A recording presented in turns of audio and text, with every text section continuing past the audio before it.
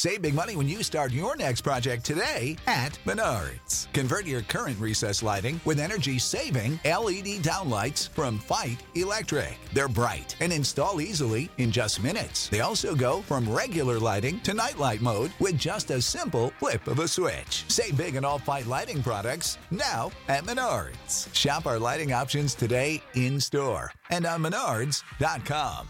Save big money at Menards.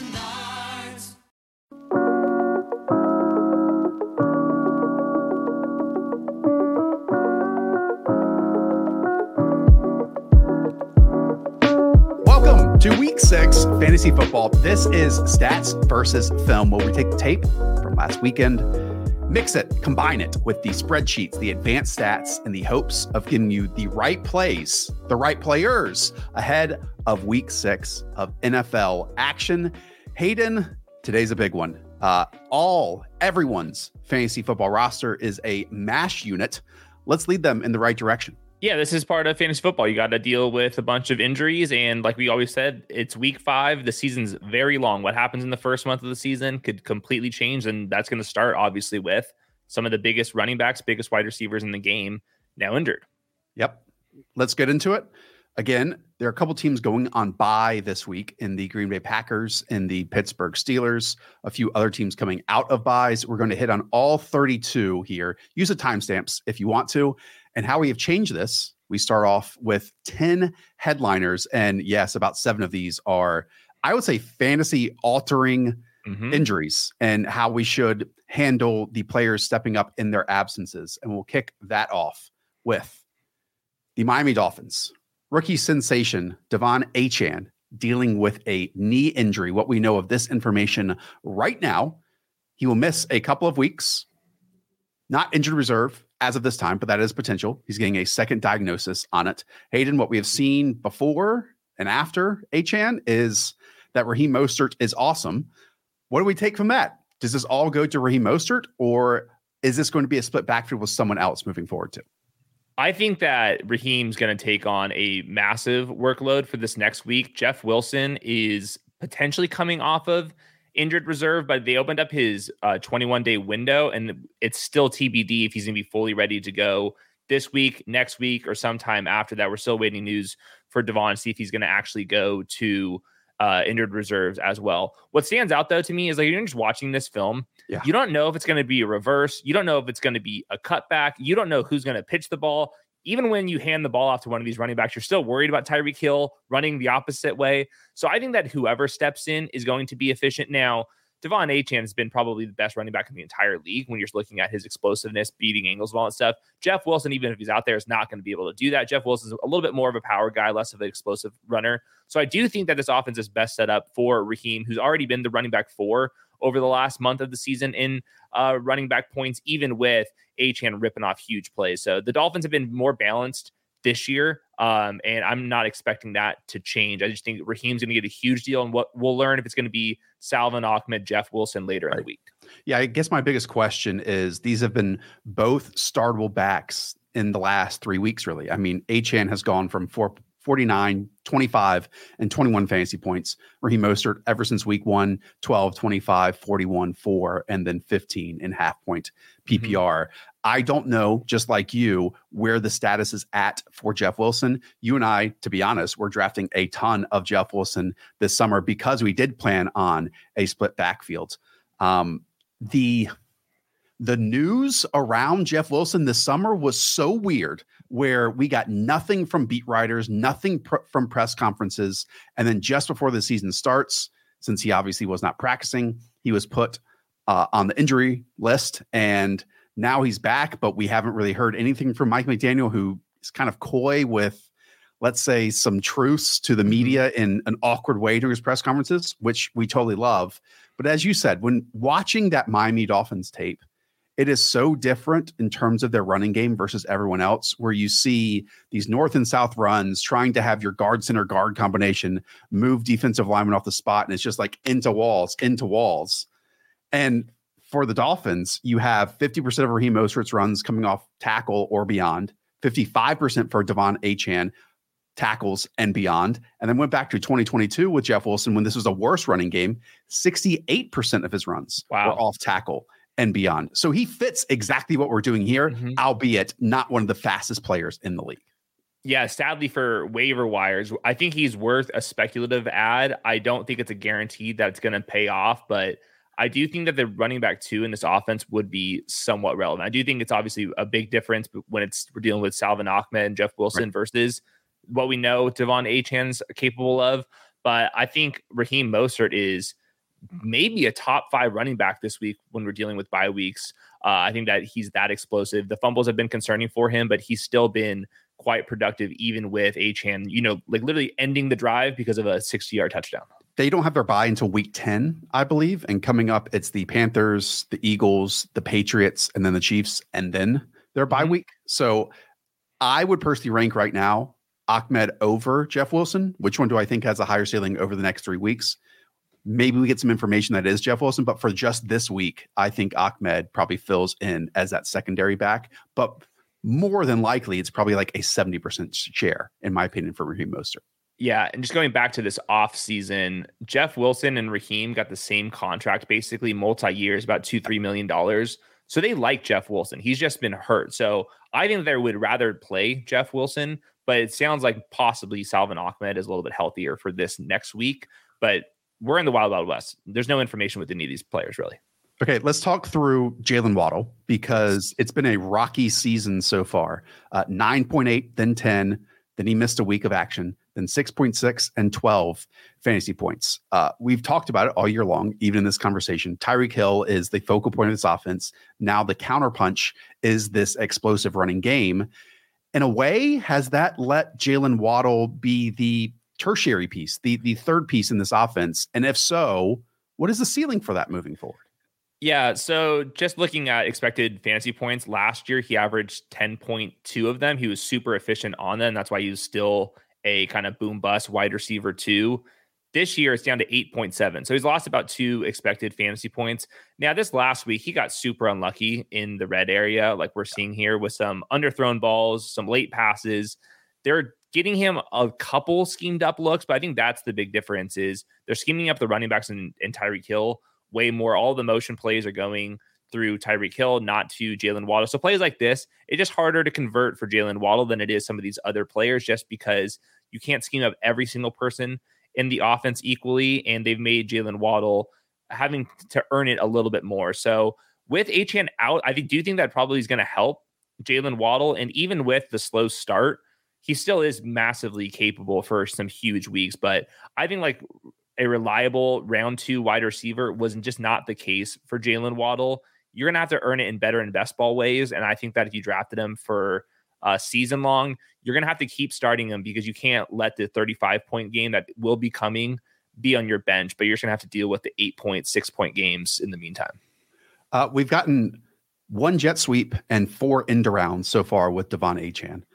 I don't know if we've ever gotten that from Jalen Waddle in this offense, but part of me thinks that like if Raheem Mostert is the back in the backfield, then someone is working across the formation. Maybe those can go to Jalen Waddle just a little bit. Yeah. As producer Weaves put in those highlights of what his 10 targets this past week, 4 were end zone targets, which is ludicrous. Yep. Like wide receivers rarely get 4 end zone targets in a 2-game stretch.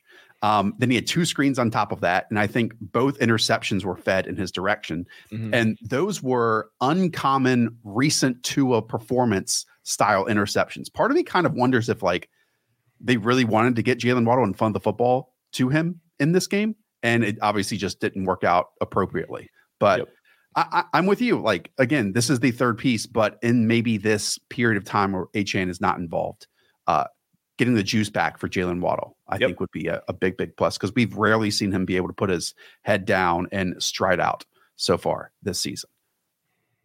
Minnesota Vikings. More big news. Justin Jefferson on injured reserve. Hayden, I do want to bring this up from Adam Schefter as well, because we get sometimes these insider reports that are just like vanilla, right? Yes. That it's obviously the injury report and it is what it is. This wasn't so much the case from Adam Schefter. Quote, here's the other unspoken issue that could potentially lengthen Justin Jefferson's absence, which would be beyond 4 games. If the Vikings don't win games and stay competitive, what is Jefferson's incentive to rush back when he did not land the contract he wanted? His absence could last longer than expected. I don't think Shefty would just put this out there without some basis of reasoning to it. Yeah, the Vikings are in a really tough spot. They're 1-4. Kirk Cousins in the last deal of his contract. There's been some speculation that even Kirk Cousins can get moved, but it would be understandable if the Vikings are, let's say, 2-7, 2-8 when he's due back. What is the point now? Most players, when they are healthy, come back, especially with somebody that's not fighting for a new contract. I mean, he just got really paid, whether he missed out on $2 million per year that he wanted. I think that's kind of irrelevant, but Schefter wasn't just tweeting that just for engagement. There's something possibly to that. And there's been some speculation with the Vikings, all of their players. They've already been trading some pieces this offseason. This was kind of like a reset possible year going. Jefferson's not going to get traded. No, I'm not saying that. I'm saying like if Kirk Cousins or like this is if there are a couple other ancillary pieces that get moved out because they know where this team is at playing for the long run. I think that's a great point because this team, while they did want to be competitive for 2023, had no game plan for the future at quarterback. Like I think everyone, the maybe unspoken truth was that this was going to be Kirk Cousins' last season in Minnesota, no matter what. And they were probably going to be too good to get to the quarterback landing spot among those draft picks. Yep. So like, now, many teams are going to be vying for that. There's a true threshold of good teams and bad teams across the league, but maybe the Vikings are now one of those league worst teams as well. Okay, let's shelve the rookie talk here for a moment, Hayden, and actually talk about KJ Osborne and how he fits in this as well. Alec Lewis, who does a great job over at The Athletic, said, quote, KJ Osborne's experience in the offense should help him slide seamlessly into the X receiver role, which is typically held by Justin Jefferson. How does a team compensate for losing a talent like JJ? You don't. I mean, they can call this the Jefferson role, but KJ Osborne's not Justin Jefferson. And yeah, I think KJ Osborne's going to be fine. Like, for example, season high 12.5 expected half PPR points last week when Jefferson was in and out of the lineup. We know that the Vikings will go crazy passing the ball, but maybe that scales back a little bit when you're missing maybe the best wide receiver in the league. I think KJ Osborne, we know who he is at this point. It's kind of like the Josh Palmer conversation that we've had on the show. Once you remove Mike Williams, how much better does Josh Palmer get? A little bit better for fantasy purposes, but to keep all expectations in check, I think what they're going to try to do with this offense, really get Jordan Addison and TJ Hawkinson going, and then KJ Osborne is just going to remain a full-time participant. Kirk Cousins has been playing good enough where I think Osborne does have some big games coming. I think it'll be a pretty unpredictable when that's going to be because they're not going to be force-feeding KJ Osborne in any capacity. Okay, let's talk about Jordan Addison then, because Hayden, the thesis to our play of drafting a bunch of Jordan Addison this summer was, one, Adam Thielen, the wide receiver 2 on this team last year, ran the second most routes in the NFL. Yep. You replace that with Jordan Addison, who is a first-round talent, that equals profits to us. So my question to you, does volume, now that we get from Jordan Addison, both in terms of routes run and targets, is that more important than the great looks that he probably would have received opposite Justin Jefferson, who was on the field because of the attention that he seeks from coverages? Jordan Addison is better without Justin Jefferson for fantasy purposes. Now, for the Vikings, that's a different situation, but Jordan Addison just needs more targets, more playing time. Now there's no excuses with that. Going into this next week, he's been the wide receiver 5 in EPA per target. He's been very efficient on these big plays. Now we can get into the tape in a second here. He's not a consistent player quite yet for some of the reasons why a lot of players or a lot of people, including the Vikings, I think, view him as a true number 2 wide receiver. But they're going to be passing the ball so much, especially if now they're going to be trailing even more in games, that I do think that Jordan Addison is going to be a focal point. He hasn't gotten many schemed up touches, rightfully so. I think they might have to start doing that with Jordan Addison. So coming off of a season high 14.9 expected half PPR points last week, I think that Jordan Addison is locked into at least the wide receiver 2 discussion. But I would not be surprised if he got hot on some of these games. And he definitely has big play potential just based off of the way he's played in the first month of the season. Okay. Let's talk through the tape then, because what we've seen so far with Jordan Addison as an NFL player is, I don't know, in 3 of 5 games hitting a deep touchdown that can be almost game changing and, scoreboard changing. Other than that, we haven't seen like a series out, series in consistent player in terms of routes and, earning targets, as people like to say.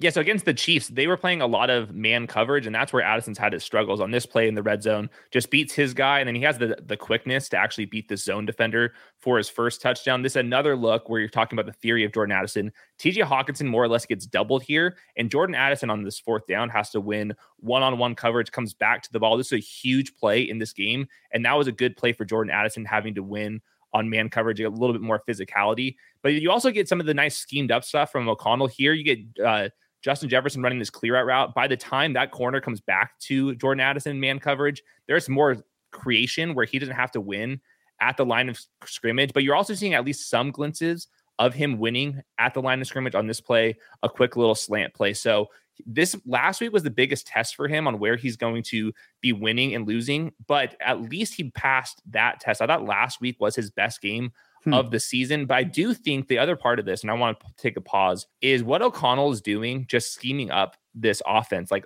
this play, for example, we're going to have a lot of stuff going on. TJ Hawkins is going to run this clear route up the middle. He almost gets double team, but they have KJ Osborne and Jordan Addison kind of running this kind of switch release. And watch this middle slot player right here. He's going to be kind of caught between either taking KJ Osborne vertically, or does he come back and work back to Jordan Addison? So these are like free releases that Jordan Addison's at least getting in this offense, because sometimes they will get his hands on him, but at least O'Connell is aware of that. And even if they do get their hands on Jordan Addison, there are big plays like this one down the field where he still has the speed, even though he's not that fast, according to the NFL Combine, where I do think that O'Connell's going to be able to get things open to him. But this is the play that you're talking about where you can get your hands on him, and this is why he might not be a true number 1 wide receiver. That's going to be the thing that O'Connell is going to have to do to at least get Jordan Addison freed up.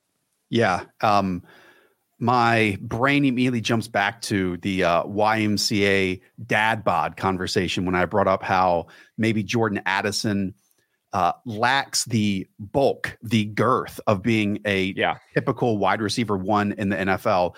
And, people said that about Devontae Smith. I certainly did not. I thought Devontae Smith played really long and really big at times. And I don't want to nitpick one single play, but look, he's in isolation with a ton of room out there. And Jordan Addison just gets totally locked up here. Like you don't see this from a wide receiver not being able to release off the line of scrimmage very often, every single week when you're watching tape. And it happened here. Now, to your point, we've also seen some other really solid elements. We said it heading into his rookie season that how he's going to impact a team immediately at the very least was as a vertical ball tracker and taking the roof off of coverage. We've seen that so far. And now we get to see more. And we get at least 4 games of it. I'm a little bit nervous about like KJ Osborne playing the X and then him trying to win in isolation too. Hey, my brain immediately jumps to this. What if the Vikings, who gave a pretty decent contract to Josh Oliver, who've played a ton of 3 wide receiver sets so far, what if they shift more so to like a 12 personnel focused team, which they've only run, I think, on like 17% of snaps so far this season, and not allow like Brandon Powell to go in there as the 3rd wide receiver, and instead maybe move TJ Hawkinson from inline at times, but also into like a big slot. I think that is the perfect kind of change up in the meantime. And I think that's a good way for using TJ Hawkinson. But like on that play with what we had with Jordan Addison, they could still double team TJ Hawkinson and make Jordan Addison beat them. And I think if that is the case, more 2 wide receiver sets just make it easier for someone like Jordan Addison to, quote, earn targets, because Josh Oliver is going to be staying into block. And that's just a little bit easier to earn a target versus like Brandon Powell out in the route. So I think just based off the volume, based on the Vikings' pretty bad defense and how much Kirk Cousins is willing to throw the ball, there is going to be easier opportunities for Jordan Addison to kind of reach that 10 targets per game look. And I think that was going to be pretty challenging just for the way that he's winning in the NFL so far. Yeah, did love this route the most. I mean, I thought this was his best ISO route in terms of, hey, we're going to push you off the ball, little stem at the line, obviously, get him upfield, and then boom, we work back and create that separation. Like that is typical Jordan Addison stuff when I think about him. And I mean, just a huge step up. No one's going to fill the shoes, as we said, of Justin Jefferson. I thought that was a really good breakdown you just had. Okay, next team. Arizona Cardinals. James Conner is one of the most ferocious runners in the NFL, and that's what leads to injuries for him every single season. Now he is going on an injured reserve for the next 4 games. Hayden, in your eyes, how is this team going to try to fill in for James Conner? So they have this TCU guy, Mario DiMercado, who had 11.2 expected fantasy points with James Conner leaving early last week. I think he is a waiver wire guy. We still are waiting news to see if Keontae Ingram, who has kind of been the James Conner replacement one-on-one for a little bit. But I think that Keontae Ingram and then this rookie play different types. This guy is more of a, I would say, patient runner, more of a space player. He's 215 pounds, but he doesn't look like he's 215 pounds to me at all. I think that I would prefer him versus Keontae because I don't think Keontae was going to be very good in this offense. But I do think, just like what you said, James Conner was so physical that the Cardinals were wanting to run the ball as much as they could in neutral situations.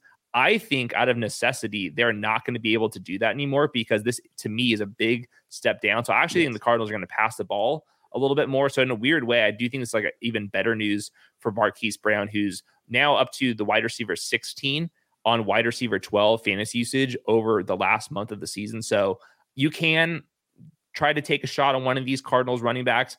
I don't think we're going to be able to copy paste the same offense just because I don't think either of these type of running backs fill the same type of playing style that James Conner brought to the table. Yeah, and DiMercado has seen way more passing down snaps in recent weeks. He was in some ways taking those from James Conner, even though they were trying to give James Conner a rest in those environments. I'm with you. Like how James Conner runs, it's not as simple as, oh, the backup can do that. Yeah. And it's not as electric or explosive as we've seen with other backs across the league. But in some ways, he's an old school thumper. And I did not see that from DiMercado. I think this is one of those true cases that the number 2 running back, we don't know how the team actually views them until they are forced into being the starter. This is why running back handcuffs, second stringers aren't all created equal, because it would equally shock me if DiMercado gets like all of the run, or if Keontae Ingram gets the bulk of the run, even though we haven't seen him as of late. And so it's just throw my hands in the air and have no clue how to handle this over the next 4 weeks. And I think I go back to what you said. It probably means more for Marquise Brown. And hey, this team has been quite creative with Rondale Moore in the backfield too. Certainly don't think that he will fill in the thumper role that we've gotten from James Conner. No. But their offensive coordinator has certainly been, again, creative in his personnel groupings and how to get Rondale Moore the football as a running back too. And if you are wildly desperate for tight end production, Zach Ertz 30 of 36 routes, the tight end 12 in usage. It's not going to be pretty, but people are struggling out there with bye weeks. I think you can do worse than him. But I think really it is Marquise Brown. Marquise Brown continues to play well. In my opinion, Dobbs plays better than expected. And I actually do like what this coaching staff is doing, not just like getting this team fired up, but also they're like actually running some pretty cool play designs every single week of the year. There were 2 notes that I forgot in the last 2 teams. I'll quickly go through them. With the Vikings backfield, as our buddy Jared Smola pointed out, Alexander Madison got carries plus targets 11 last week, and Cam Akers got 7 of them. So that gap closed a little bit more. And then going back to Jordan Addison and the Jalen Waddle conversation, both basically missed 1 game. We know Waddle sat out, and then Jordan Addison got 1 target in 1. But their season-long totals are quite similar. In fact, Addison has way more production on them. So it's just an interesting lens to view those 2 production stat lines that I don't think has been shown out there so far. Okay, more injuries. Chicago Bears are next. Khalil Herbert, after pulling away from this backfield, now has a high ankle injury. Roschon Johnson is hopefully coming off of concussion, but I believe that happened last Thursday as well. And we know D'Onta Foreman has been inactive due to special teams reasons, and Travis Homer plays those snaps. So again, a backfield that is uncertain. How are you handling it? Well, I'm going to start zooming in here. You can go straight to the bottom. Running back fantasy usage dead last over the last month of the season has been the Chicago Bears. So that's what you're dealing with. I guess they're going to want to get Roschon Johnson as the starter if he is cleared. He's been playing over Deonta for a reason here. I think Roschon's been pretty up and down. Like there was like this first play where he didn't have to do anything. He finishes off some runs with some physicality. I think he's relatively trusted in situations like this one in the screen game and pass protection for a rookie. And that's obviously not where Deonta Foreman is in. So I think Roschon Johnson does become interesting over the next couple of weeks. But like I've said this entire offseason, you have to be very mindful of your expectations when you're dealing with Bears running backs, just because, you know, Justin Fields is going to get his as well. So I'm not sure what your thoughts are on Roschon Johnson. I think he finishes hard, but I think he's going to be kind of in the plotter discussion for most of his career because he doesn't have like that much burst in general. Yeah. And I think if you dug below the surface for Khalil Herbert over the last few years, he was one of the more underrated runners in the NFL. My big point is Khalil Herbert had just escaped the 2 drives to 1 drive that we had seen over the last couple of years for Chicago Bears, where he was owning everything. And my brain immediately jumps to, okay, if they have to fill in that with maybe less trusted players, they just go back to the 2 for 1. Yeah. With Roschon getting the 2 and Deonta Foreman getting the 1. And I even think that's a possibility if like Roschon misses this week because he can't get out of concussion protocol. And then we get Deonta Foreman and Travis Homer, a 2 for 1. So basically what I'm saying is I don't think a single one of these players is going to fill in for what Khalil Herbert has been putting out there as the pure starter over the last 2 weeks. And I also, like you just pointed out, think that we need to tick down a market share total of what we get from the Bears backfield in comparison to others across the league, because again, they are lasts in all the chart that you put out there on the screen.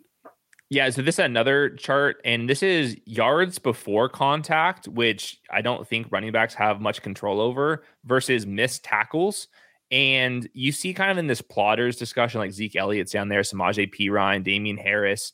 Roschon Johnson has not been forcing very many missed tackles, despite having a lot of open running lanes, like you saw in that video. Compare that to Khalil Herbert, who was actually creating a lot of missed tackles, like one of the highest rates in the league, despite being hit at the line of scrimmage, even more so than Roschon Johnson. So I do think that there is a talent issue between Khalil Herbert and Roschon Johnson that the Bears will miss. And I would be surprised if Deonta Foreman is not kind of in that plotter discussion as well. Yeah, there's a big fan club though for Roschon Johnson. So maybe like we are the ones that are wrong in that, but I think I was a fan of his playing style and what he can bring to in the context an organization. Of the team. Yeah, in as an organization, he's going to be a win. Special teams, if you want that, passing situations, all that. For fantasy purposes in this offense, it's just like hard for me to like get excited. Let's quickly talk about DJ Moore, who went off. I mean, totally went off. And where he was catching passes and the routes he was creating was, I think, amazing stuff. He had this one downfield route where, you know, he was getting a trail technique. He does this little nod to the inside and forces the corner to take a step or two falsely inside. And then boom, he's off and creating even more separation, ball tracking, going up and getting it. It was fantastic stuff. Does this continue? I mean, this can like include a discussion on Justin Fields, who, as we talked about on the Instant Reaction show on Sunday night, has been a better and best ball type of quarterback and high variance in that regard. Yeah. So for DJ Moore, he's over the last month of the season. And by the way, the fantasy usage model is going to only look at the last 4 weeks of the season now that we've played 5 games now. DJ Moore is the wide receiver 1 on wide receiver 26 usage. Now, like, he's like the most obvious touchdown regression candidate there you can possibly dream up. He's scoring absolutely ridiculous touchdowns. This last game, I mean, Washington, they were leaving him in isolation almost every single play, and Emmanuel Forbes just not ready to kind of handle somebody like DJ Moore. And he was winning on double moves. The safeties were nowhere to be found. Now, I will say Justin Fields threw one of the better end zone fades, and DJ Moore's ball tracking on that was absolutely phenomenal. But I do want to split some of this share with players like Emmanuel Forbes, like on this play right here, just getting completely thrown off. Like, I thought this was one of the worst secondary performances you can possibly dream up. But it was this special play where you are like, okay, you should be believing this a little bit. Like, Justin Fields still has talent if he can actually work with it. But I liked how they went to empty a lot more in this game, playing with a little bit more space in general for this offense because it does have some explosiveness between the curtains. So I think better days are coming for the Bears versus what we were at the beginning part of the season, but you will not get the mismatches like what the Commanders were allowing DJ Moore to eat on. So where are we at with Justin Fields then for rest of season? I know we're early. We're in week 6 now, but he is if you just look at averages, the quarterback 4 in points per game. But obviously that includes games of 15, 17, 12, and then 29 and 33 points over the last 2. So quarterback is typically the stickiest week on week for fantasy points out there for us, at least at the elite level. Justin Fields is the opposite of that. Yeah, I'm fine with it. I think that the designed runs are up versus where they were. They're, I think, going to get a better feel on how to unlock DJ Moore as they've shown the last couple of weeks. Cole Kmet's actually making a couple plays at this point. I think that Justin Fields just get a little bit more steady. So to you, is this a turning point where it's all going to be this 20+ point weeks? Or do you expect again, a span of time or one game in there that's going to be down to 10, 11, 12, 13 points? For sure. I think there will be down weeks. I think some defensive coordinators will just put this offense into a pretzel. I think this offensive line could get easily gotten, and Justin Fields will throw some disastrous picks. I do think, though, after you kind of get out of that, Justin Herbert, Joe Burrow, Trevor Lawrence, Justin Fields, to me, that is a tier. I don't view him that dissimilarly from someone like Lamar Jackson. I'd rather have Lamar, but I do think that Justin Fields is kind of in that conversation where we were drafting him as, the quarterback 6, 7 the rest of the year. And when it does work, he can help win you your week. It's that simple. He does have the Vikings, the Raiders, and the Chargers next. Okay. Moving on to the Indianapolis Colts, because they have their own quarterback injury. It sounds like 4 to 6 weeks for Anthony Richardson with a grade 3 AC joint injury. Yeah. What changes for this offense? Because Gardner Minshew is one of the most capable backup quarterbacks in the league, but he and Anthony Richardson, let's just say, have different frames and different skills on the field. Yeah, so the Colts have been running the ball a ton recently, actually very effectively, but you can see that the Colts' neutral pass rates have completely ticked down. I do think over a larger sample, Gardner Minshew and the Colts will pass the ball more than they would with Anthony Richardson, and I do think that Gardner Minshew is perfectly acceptable as somebody that can distribute the ball. So I think that I have more optimistic lens with Michael Pittman and Josh Downs potentially as a PPR scammer. But Michael Pittman's had 12.6 and 13.3 expected half PPR points in the Gardner Minshew games. That is wide receiver 2 level usage. And I don't think that the Colts pace is going to really tick down without Anthony Richardson. I just think that's a Shane Steichen offensive scheme thing that he wants, it's something he believes in. And I do think that Gardner Minshew is capable of running a fast-paced offense going back to even his college days too. So I think there's volume to be had here, but I think mostly it's just going to be through Michael Pittman. I think that this is a big news for Josh Downs over the next 4 to 6 weeks. And as you said, let's not go crazy. I think that he actually might be who people want Wan'Dale Robinson to be. Josh Downs looks exactly like the player at UNC that he is in the NFL now, and I love that. But what that means is 77% of his targets have been 9 yards or less to the line of scrimmage. We have gotten a few downfield shots, but that's mainly and mostly when they sit on those underneath patterns and then boom, he rolls out let's go from there. But, Gardner likes to either get the ball out quickly or ad lib a little bit. And Josh Downs is almost the check down in a lot of those situations.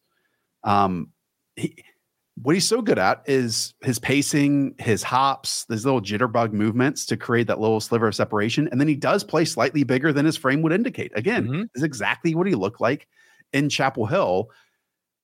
Unless you're playing PPR, though, that to me is not going to equal a top 20 wide receiver on a weekly basis. But he's going to give you steady, I believe, opportunities.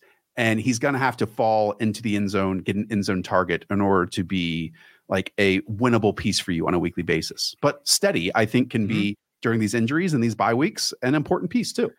Yeah, I completely agree. He's, I think, going to be a more valuable player for real life teams than for fantasy purposes, at least for half PPR. Like you said, wide receiver 51 on wide receiver 54 usage over the last month.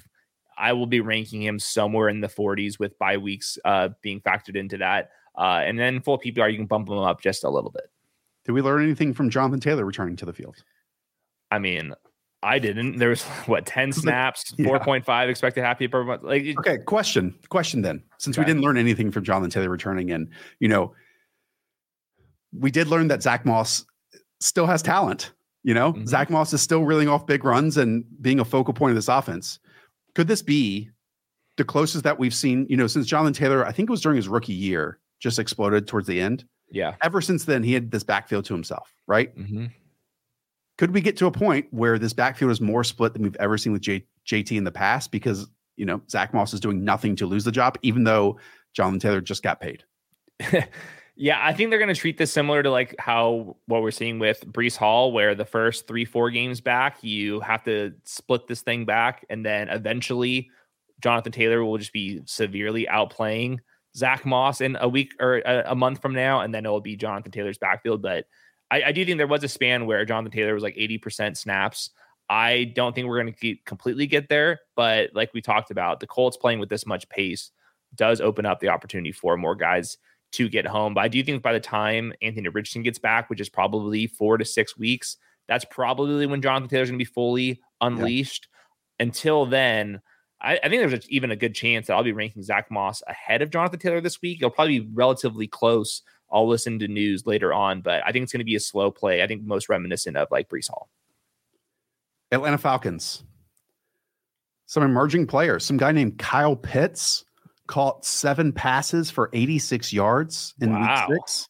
Haven't really seen him on fantasy radars over the last few weeks, Hayden. He kind of popped up from nowhere. In fact, it's the first time that Kyle Pitts topped 87 yards since December 26th of 2021. That's from our buddy Kyle Dvorchak. What did you see when watching the former top 10 overall pick? He certainly made some plays. I will say it's never easy with Kyle Pitts. He had to earn all of those plays downfield. There's no underneath looks because all of those are actually going to Jonnu Smith, who, by the way, over the last month is the tight end 9 on tight end 9 usage. He's actually somewhat on the radar just because he's the shallow, more traditional tight end. Now, Kyle Pitts basically operating as a wide receiver. Desmond Ridder, you're right, did play well. Yeah. But it was a lot of, please just go catch these balls, Drake London and Kyle Pitts. But at the same time, when you have freaks like this, I think those are the type of throws that I'm happy to see Desmond Ridder finally pulling. He doesn't look super agile right now. I think that's still knee related, but there's only so many people on the planet of his size that can be winning down the field like this. So he's up to the tight end 4 in usage over the last month. I know it hasn't been pretty out there, but he's going to have some big boom weeks just because he actually gets downfield targets, and those, while inconsistent, are more valuable than just some of these little silly checkdowns. Can he graduate to the top 4 tight ends that we can rely on a weekly basis? Or is he stuck in the everyone else category that he is going to have 7 for 87, maybe 6 for 81, or 4 for 62 and a touchdown, but then mixed in with 1 or 2 or 3 targets or catches? To me, he's more in the Evan Ingram zone where you're probably going to get 3 catches. Albeit very different, where obviously 100%. Kyle Pitts is running down the field and Evan Ingram is running across the field. And Evan Ingram has a great quarterback and Kyle Pitts doesn't. I just think that of all of the tight ends, if we are playing in this game where no tight end is safe from having a 3-catch game, at least Kyle Pitts has a path to 100 yards. And you can't say that about the Zach Ertz and the maybe Luke Musgrave types, the Dalton Kincaid types.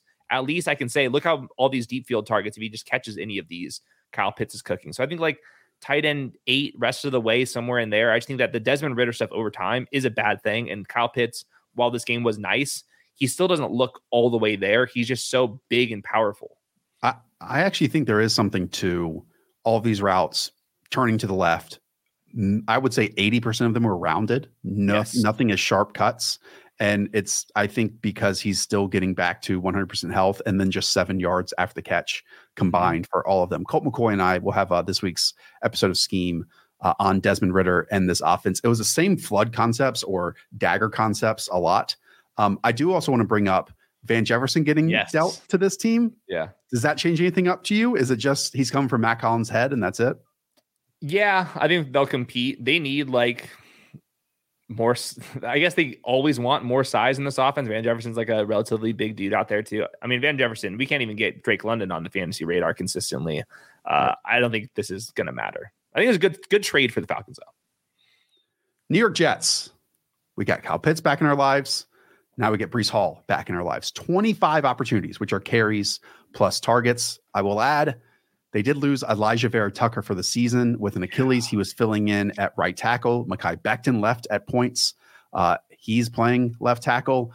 But regardless, it was against the Denver Broncos. We need to add in that caveat. But we've gotten to this point where it's so clear that Breece Hall, to me, is 95% of what we saw last season. And he was reeling off 7, 12, 20-yard gains early on, and then boom, off to the races once he destroyed that safety's angle for a 72-yarder as well. Where are you at the confidence level with Breece Hall in your starting lineup? Is he among this running back position locked in no matter what?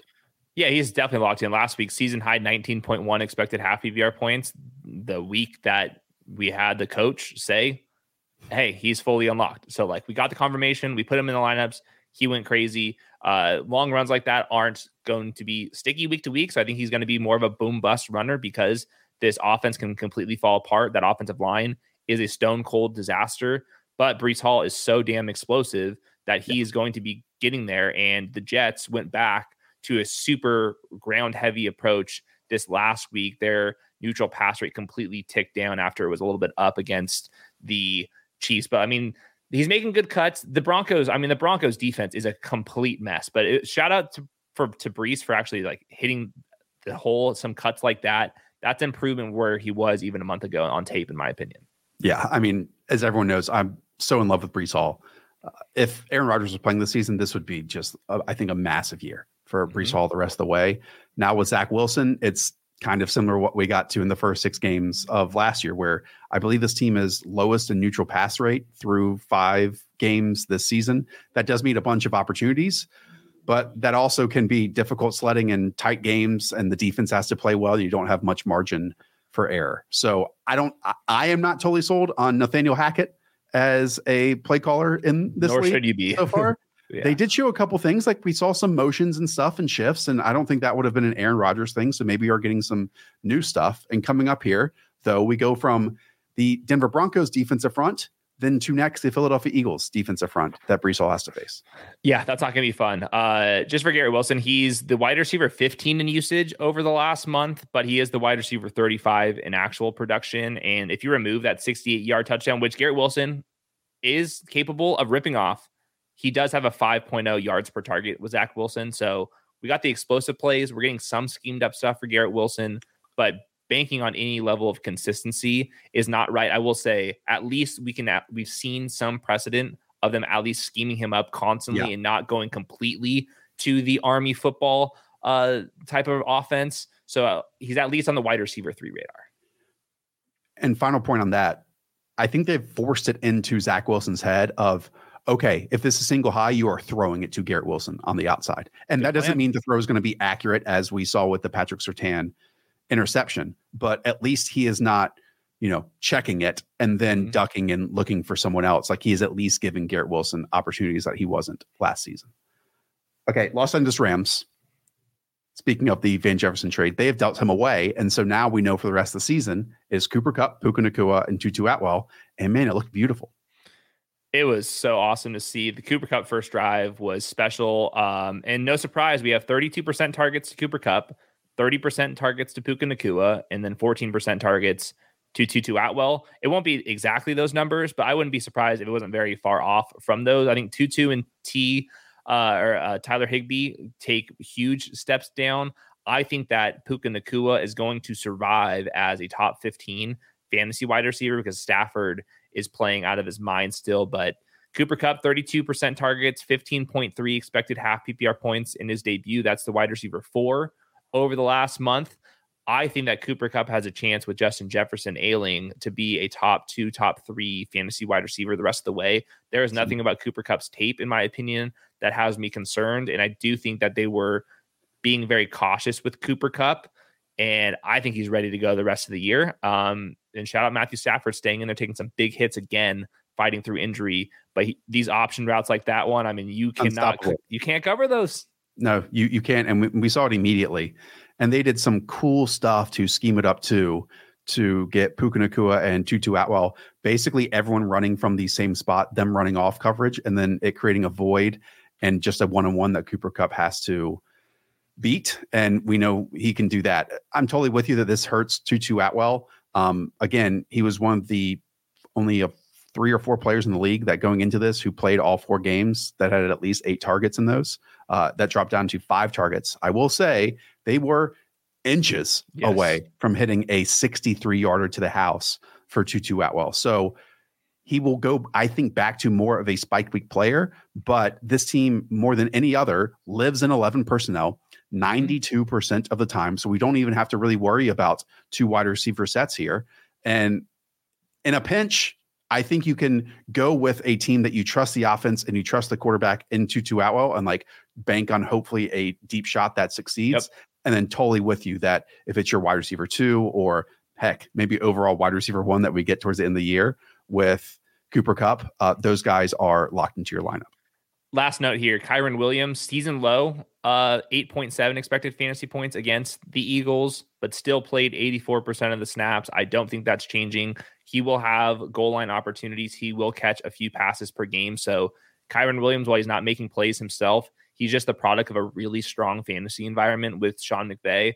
And you're just going to be betting on some goal line touchdowns. I think that the Rams will be in the red area a lot the rest of the way.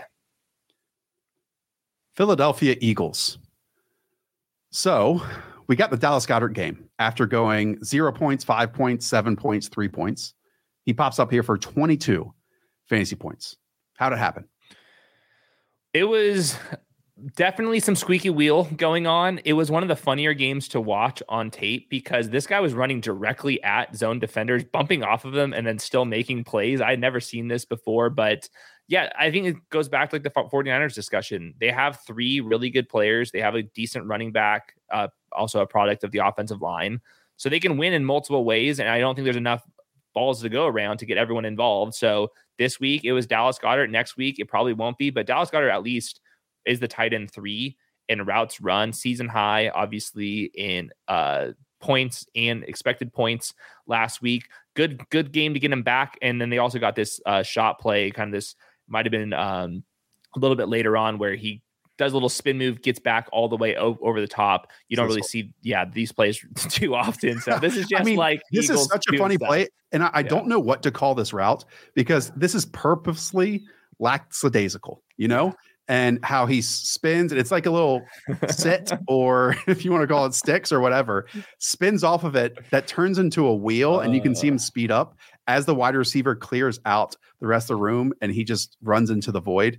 It is the least explosive play that you will see. Yeah. But again, I'm with you that like maybe squeaky wheel factors into it, but I don't think that we're going to have another game where Devontae Smith goes like over, So it's one of those situations, as you outlined, very 49ers-ish.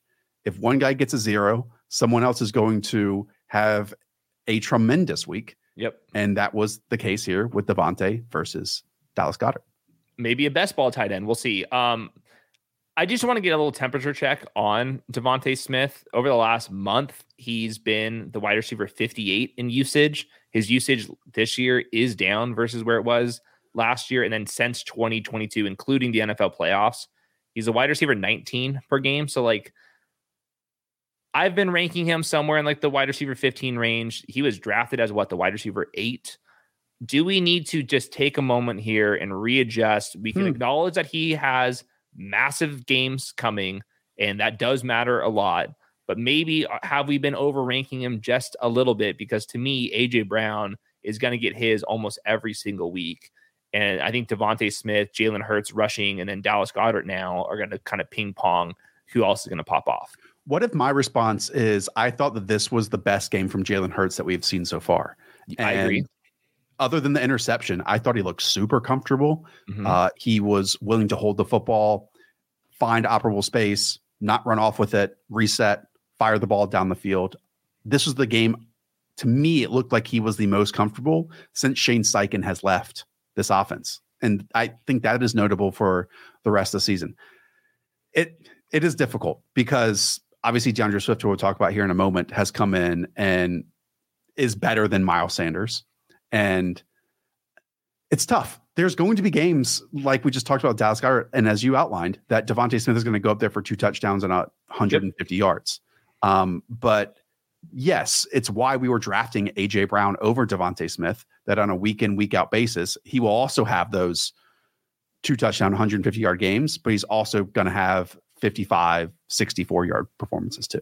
You can see Devontae Smith, his average up the targets is a little bit higher this year versus last year. So some of those like maybe schemed up looks, he's just not getting, maybe because that's DeAndre Swift. Maybe it's the other part of this is the Eagles offense again through these 5 games has not looked as good as it did last year. They can easily, that can be the difference. And also a huge part of this is, and Ted Nguyen pointed this out, their red zone offense has been a mess so far this year. They are 27th in the league in red zone touchdown success rate at 42%. Ooh. It was 3rd in the league last year. That's again, Shane Steichen calling plays. And by the way, he's bumped up like the Colts from 28th to 16th so far. They were at 68% last year. Now, caveat, 2 game ending drives that they were running out the clock qualify here as not having touchdowns inside the red zone that they just ran the clock out. Right. But the point stands, and Brantley Gowton, who has been covering the Eagles for a very long time, did some very cool charting where DeAndre Swift, when he has gotten a touch inside the red zone, they have scored a touchdown on 6 of 9 drives. When Kenny Gainwell has, they've only scored a touchdown on 1 of 6 of those drives. So the answer, Hayden, is just more. It's more DeAndre Swift. And if we can look at the red zone rushing as well for this team, we talked about it last year with Miles Sanders, Jalen Hurts being like back-to-back among the highest in the league. DeAndre Swift is sitting there right now with his 6 most carries inside the 10-yard line, has scored a touchdown on 2 of them. And then Jalen Hurts is 1 spot behind with 10 of those carries. So he really has filled in for Miles Sanders, not just admirably, better so far. Yeah, he is the running back 7 on running back 7 usage over the last month of the year. So DeAndre Swift is like right on that low end RB1 usage. And by the way, even with all the red zone issues they've had, Jalen Hurts have some slow games. He's the quarterback 2 in fantasy points. Well, and a big part of that is he's had, 5 carries from inside the 5 and has scored a touchdown on 4 of them. And that's not changing. that is not changing. It is a skill. Mm-hmm. I'm going down with that ship that the tush push is a skill. Cincinnati Bengals. Speaking of red zone rushing, Hayden, Joe Mixon owns 100% of the Bengals' red zone carries. That's 16. He has scored a single touchdown on them so far. What gives? I mean, we just need to roll the damn tape on this one. The Joe Mixon, he was getting tackled by DBs that had no business bringing him down one-on-one. It was super frustrating. Joe Mixon has been very inefficient in these type of runs before. I think the offensive line still has been pretty problematic, but I think the good news is for Joe Mixon and for everybody, Joe Burrow just looked better in general this week. So Joe Mixon hopefully will have more goal line chances moving forward. He's not going to get benched, nothing like that. It was just super frustrating that he was going down one-on-one at the half-inch line. And to me, it was all Joe Mixon's fault on some of these ones. I think that's a bit harsh. I'm not here to that one right there. Come on. I'm not here to cape for Joe Mixon, but the Bengals put themselves in these situations. There were 3 carries at the 1-yard line or inside of it against the Arizona Cardinals. It is very different versus what we just talked about for the Philadelphia Eagles, where all of their momentum is at the line of scrimmage and pushing forward. Because of Joe Burrow's limitations right now with his mobility, every single one of his carries are out of shotgun. Every single one. So that's taking you 5 yards further back. Then you have to take a lateral step, restart your momentum, and then go forward while the offensive line is allowing penetration. So the Bengals being stuck in shotgun, I think, is hurting the red zone success of Joe Mixon and his rushing so far this season. Yeah, I completely agree with that. That's totally fair. We'll see if that actually changes. You need to do direct snaps if they're going to do that, by the way. Yeah, I think I'm open to that. I think Joe Burrow over the next week or 2 will just get more and more healthy. Like he was able to break outside the pocket a couple times this last game. He had Jamar Chase on that really deep pass, which I think you said was the furthest pass he's completed in the air. Yeah, so I think there's signs, and like even the betting markets before the game, that this Bengals offense should be ready to go. And I mean, Jamar Chase, it was unfair how much better of a player he was versus the guys defending him, and then also the Cardinals' inexperience in the secondary was just kind of picked apart by Joe Burrow. So really promising start. As for Tyler Boyd, real quick, nothing really stuck out. 8.8 points expected based off of his issue or his usage and his issues, I guess. Trent Irwin got out there. To me, it's just going to be Jamar Chase, massive games until T. Higgins gets back, really. Burrow looked great. And there was even one play where he was, forced to press back in the pocket, spun around, and like he trusted his mobility. Part of me kind of wonders, just looking back on it, that 27-3 loss to the Titans, if they were just so terrified by the Titans defensive line. And I don't think another team, maybe until they get to the 49ers in, let's say 3 weeks, because next week is the Seahawks and they have a bye week, and then it's the 49ers right after that. If their offensive line could get dominated like that again, but hopefully by that time, Burrow's a bit healthier. But yeah, I mean, the jump from just being a capable player from Joe Burrow from week 4 to week 5 was gigantic. And the longer it goes, the more downfield shots and the bigger plays that we're going to get to. And that just unlocks the entire ceiling here. So hopefully we have the answers, and it was just a super rough start to the season. But what's new? The Bengals always have a rough start to the season, no matter what. Yeah, Joe Burrow can't have a healthy August to save his life. Next, Baltimore Ravens. We now start in alphabetical order, and these will go a bit quicker. Quickly in this backfield, Justice Hill, 11 opportunities. Gus Edwards, 12 opportunities. So while Justice Hill is returning from, I think it was a high ankle injury, they are still splitting them 50-50. Maybe the big talking point, Hayden, is Zay Flowers and how his average depth of target went further and further down the field in this game. It was successful in some ways, but overall, this pass catching unit totally, in totality, let down Lamar Jackson, as we talked about on Sunday night. Yeah, it was a total mess out there. Mark Andrews is the most reliable option. He's a tight end 3 in usage and points over last month since he's returned. Zay Flowers is now the wide receiver 48 on wide receiver 24 usage. There's nothing in between for Zay still, like they gave him some more opportunities and he kind of failed on those. Rashad Bateman had one of the most brutal games imaginable. Odell Beckham still in and out of the lineup. So really, it's just like all on Lamar. Hopefully, Zay Flowers can get hot. But I do think there is something to the kind of how he's winning in the NFL right now is how he won at Boston College, in my opinion, too. And like the middle part of that field is going to be a work in progress for him. And then the running backs, like you said, Justice Hill and Gus are like basically 50-50ing this thing. Justice Hill, they're like totally different players. But they're using them exactly like that. I would rather have Justice Hill, I think. But I think if you're starting these guys, you're not winning your fantasy championship. Yeah. It's, man, for how much we discussed, like the step this offense, what's crazy is it really should have taken that step this past week. Like 21 points were just left on the field. Part of me also wonders if like Nelson Aguilar is actually going to be a thing in this offense the rest of the way.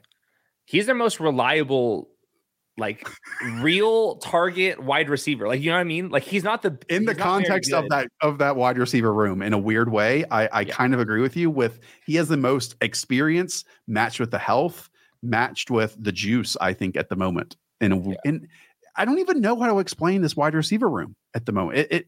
It truly breaks my brain that we can get to this point because Lamar is playing well, yet it's not showing up this past week when he has 11 fantasy points because, again, point shaving by his own team.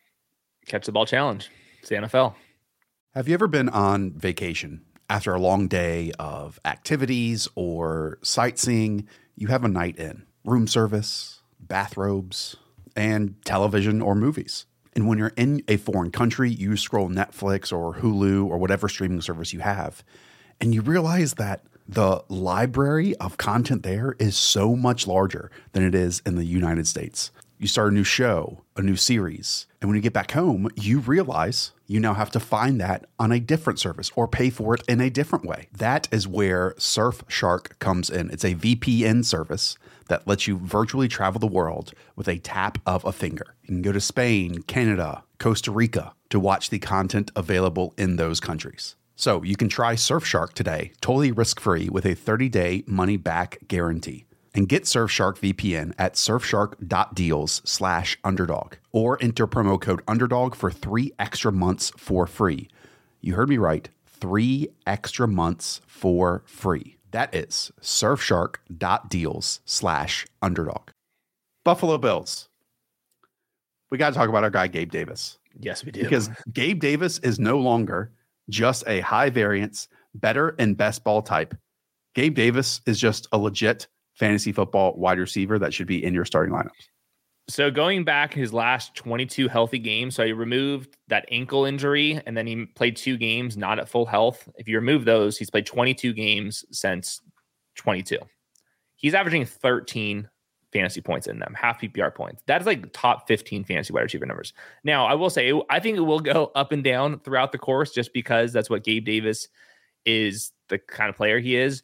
But he is hitting these shot plays every single week. And right now, he's the wide receiver 14 over last month on wide receiver 51 usage. He is a negative regression candidate, but the context is Gabe Davis is known for these big plays, and so is Josh Allen. I think Josh Allen's still playing at a really high level. So, I think I'll still continue to rank him as the wide receiver 22 to 28, depending on the matchups. And I think that will be right. And hopefully consensus, or actually not. I hope consensus keeps ranking him as the wide receiver 40.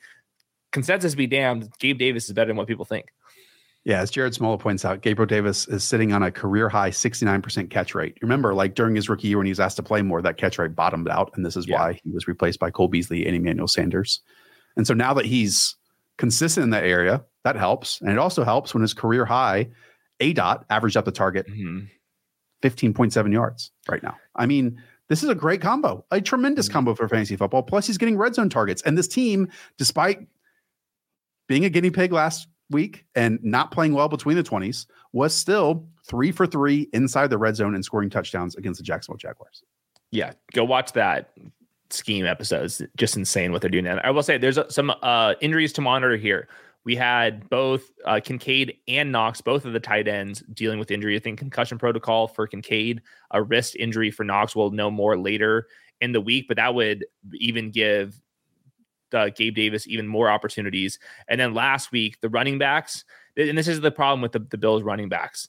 If they are trailing, they are not going to use the running backs whatsoever. So it's going to be hard to predict when the Bills are going to be trailing, but we saw season lows out of James Cook, who's now the running back 22 in usage over the last month. Then Latavius and Damian Harris, they weren't doing a whole lot either. So when the Bills do get into negative game script, it's all Josh Allen, chunk plays, Steph Diggs, all that type of stuff. Steph Diggs, by the way, even on the Steph Diggs radar, is having one of the most efficient seasons of his career. Always efficient, but this year it's just been another whole level.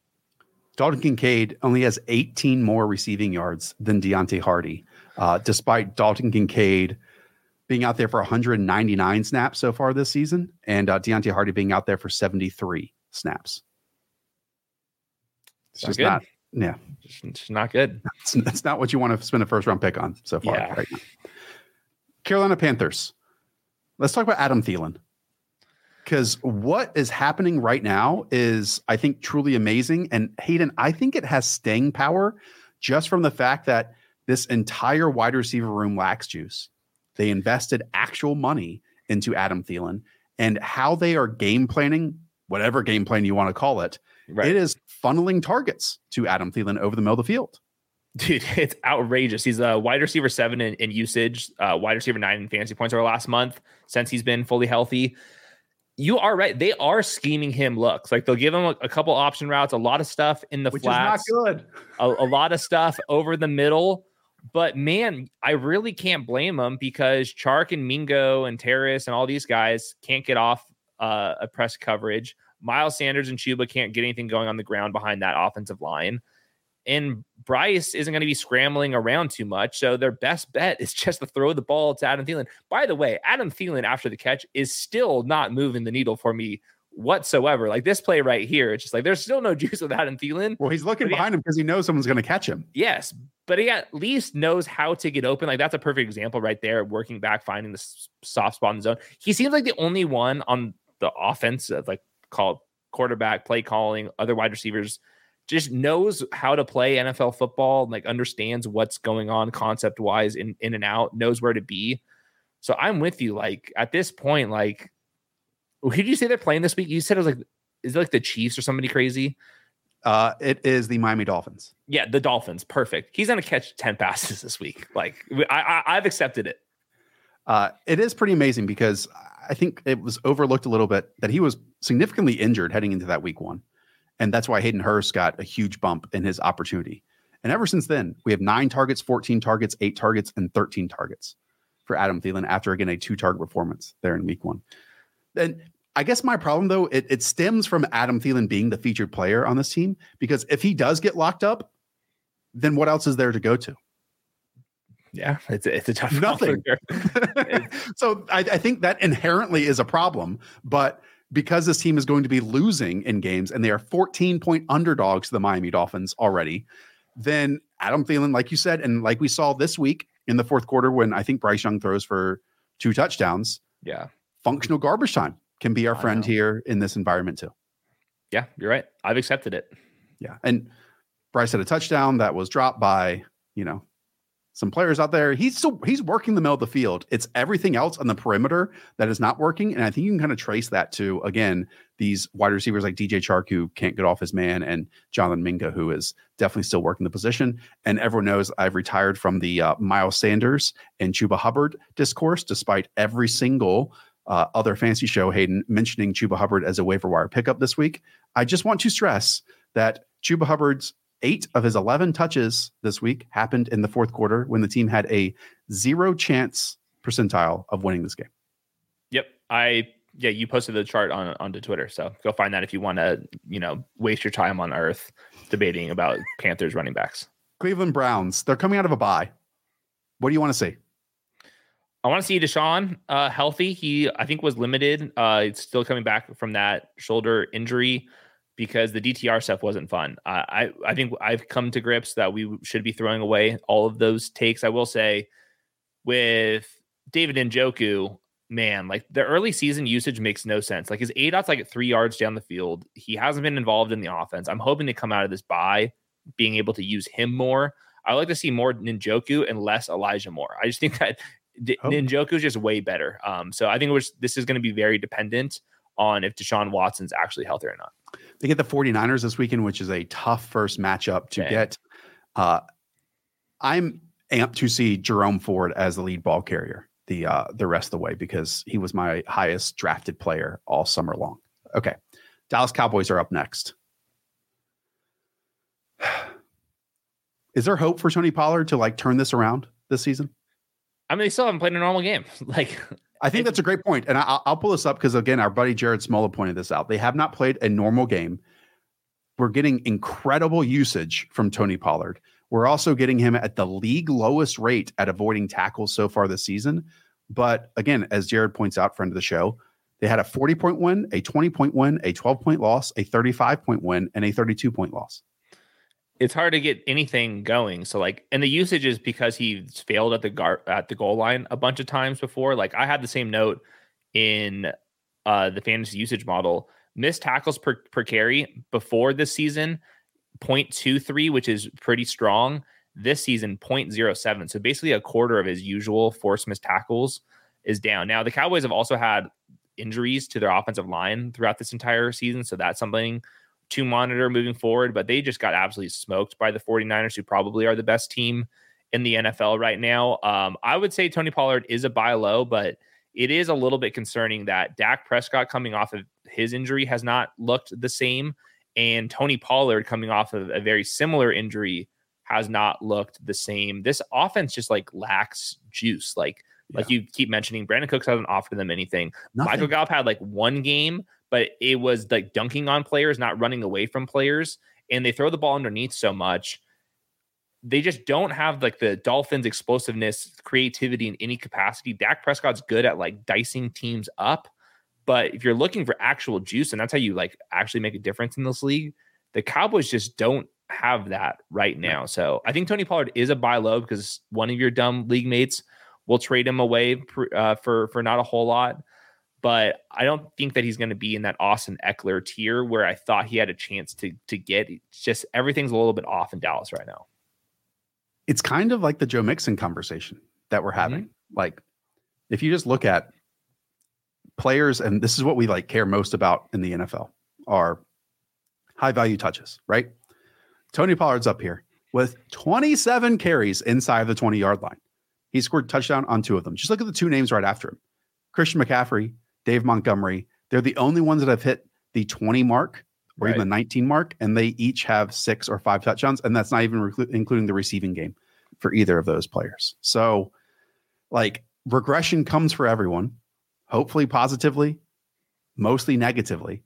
And the other caveat to this that I always want to bring up, let's not forget the quotes that his position coach said last year when everyone was advocating for 20 plus touches for Tony Pollard. And he said, well, if we give Tony that, he's not going to be as explosive. It's not going to be as effective, right? We're kind of seeing that. Like, obviously his efficiency is going to go down. And this isn't to say like he is bottoming out, but I thought he deserved to be a first round pick. Now he's the running back 14 in points per game right now. And Hayden, though, maybe the bigger conversation with all of it is going back to CeeDee Lamb, who only has 2 games out of 5 over 10 half-point PPR fantasy points this season. The usage is down. 12.9 expected fantasy points from Lamb last year. This year, it's at 9.8 now. It seems like I think a lot of that goes back to the same thing with Tony Pollard. Like, they haven't played a normal game, and that's just like kind of had effects with everybody. But the CeeDee Lamb stuff has not been nearly as good. And in my opinion, he was slightly overdrafted for the production that he's had historically. We were trying to put him in that AJ Brown conversation. To me, he's just not that level of player. And again, we update this every single week for the red zone touchdown success rate, which last year with Kellen Moore at the helm, this team was first with scoring 71% of the time inside of the 20-yard line, a touchdown rather than a field goal or ending a drive. Right now, the Dallas Cowboys are 28th at 37%. That is a significant drop. And that changes fantasy points for us. I think that will even out, but it has not been good. It has not been good. Denver Broncos. Let's start positively here, okay? Where? Jaleel McLaughlin is one of my favorite players in the league. The man can scoot. The man has juice. We don't get to see it that often, but Hayden, I'm stating it right now. We know Javonte Williams has had tons of love out there. Samaje Perine did his thing in Cincinnati. Jaleel McLaughlin needs to be the player from this backfield that touches the ball the most, because look at this. Give me these Jets all day. I need to see this on every single Sunday. Yeah, I agree. They're using him in a lot of the fun ways. He looks like a miniature version of Devon Achane out there. And that's kind of what we're seeing. It's Short King summer for the running back position this year, and he is right at the forefront of it. I think he is going to fall into that category of you can't make him a bell cow. This offense is going to be very hit and miss, but he is at least providing some level of juice because they lack everything. But Sean Payton has, again, utilized these types in the past. We can go down the list if you want to, from Darren Sproles to Reggie Bush to Pierre Thomas, and he's had tons of success with them. Yep. And he is like actually forcing some tackles, creating on his own. Just going back to this chart where I was kind of looking at Roschon Johnson. Look at Jaleel McLaughlin. He's breaking a lot more missed tackles than what you would expect for somebody that's getting hit at the line of scrimmage of where he is. They're scheming him up in some fun ways.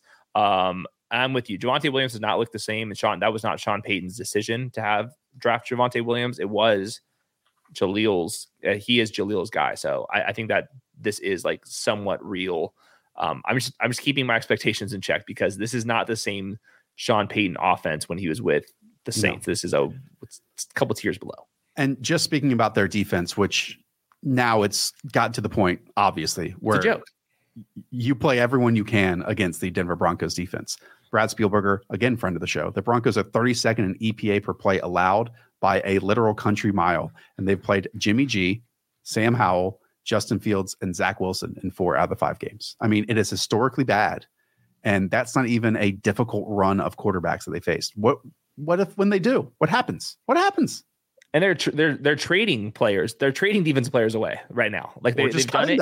And cutting them. They are in the process of getting worse on purpose because they're closer to Caleb Williams' season than anything else. Is there any Jerry Jeudy, Cortland Sutton. They play the Chiefs this week. Anything that you can say about Sutton or Jerry Jeudy?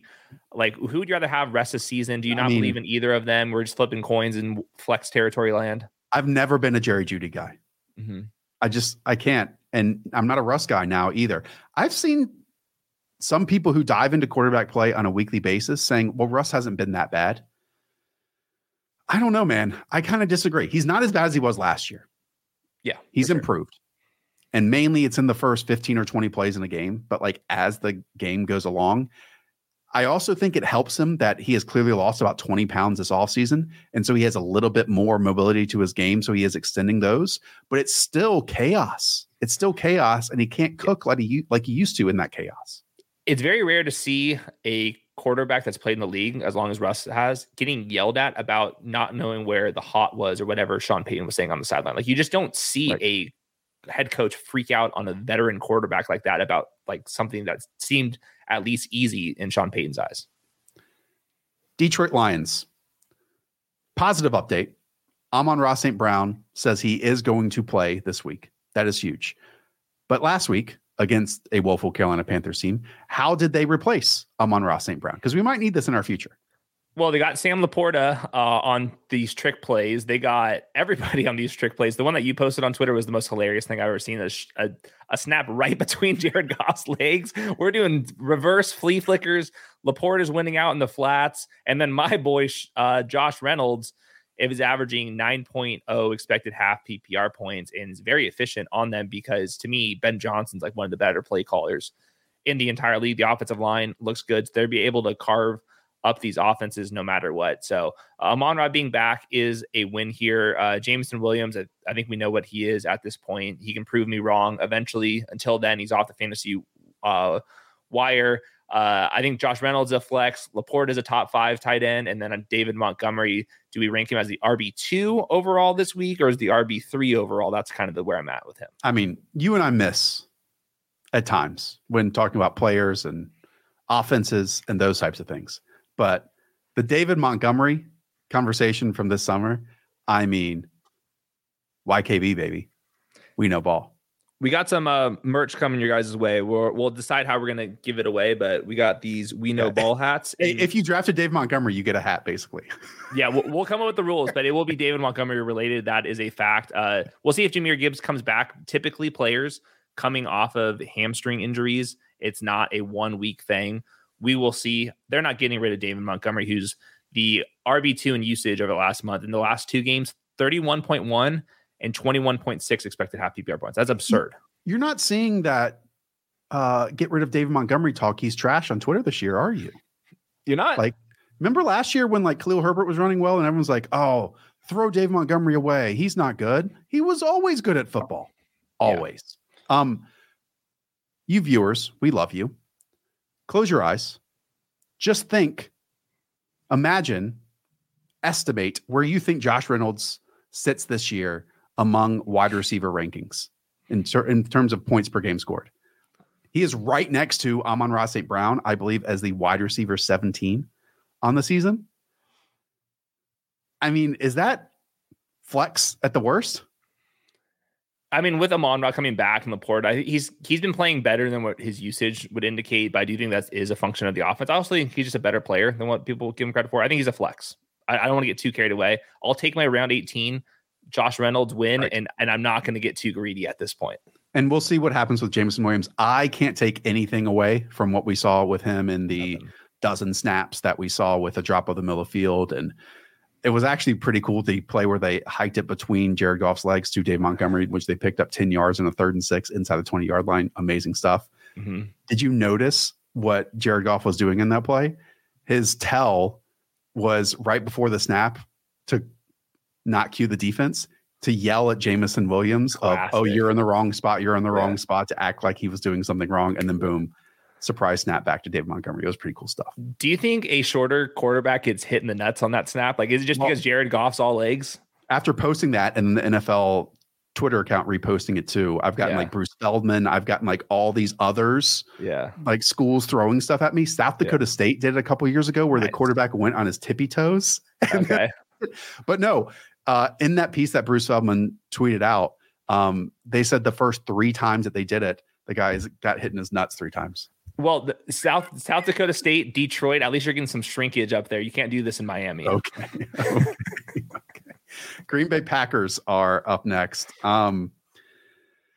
It was a rough performance on Monday Night Football. I think the overarching point when it comes to Green Bay Packers is this skill group is just so young that they're going to make mistakes. Like, this is what happens. This is why when Luke Musgrave runs the slant flat and there are 2 flat routes that he gets yelled at by Matt LaFleur on the sideline. Look, I mean, Tej points it out. 24-year-old quarterback, 24-year-old wide receiver 1, 23-year-old wide receiver 2, 23-year-old wide receiver 3, then 23 and 22-year-old tight ends as well. Yeah, it's tough. And I just don't trust Jordan Love's accuracy on top of it. It's been an issue. He missed Christian Watson a couple times. And I think our biggest fears with this offense are coming true with Christian Watson back in the mix. Both Romeo and Jaden Reed had season lows in expected half PPR points this week with Watson back. Watson still only had 6 targets in this game.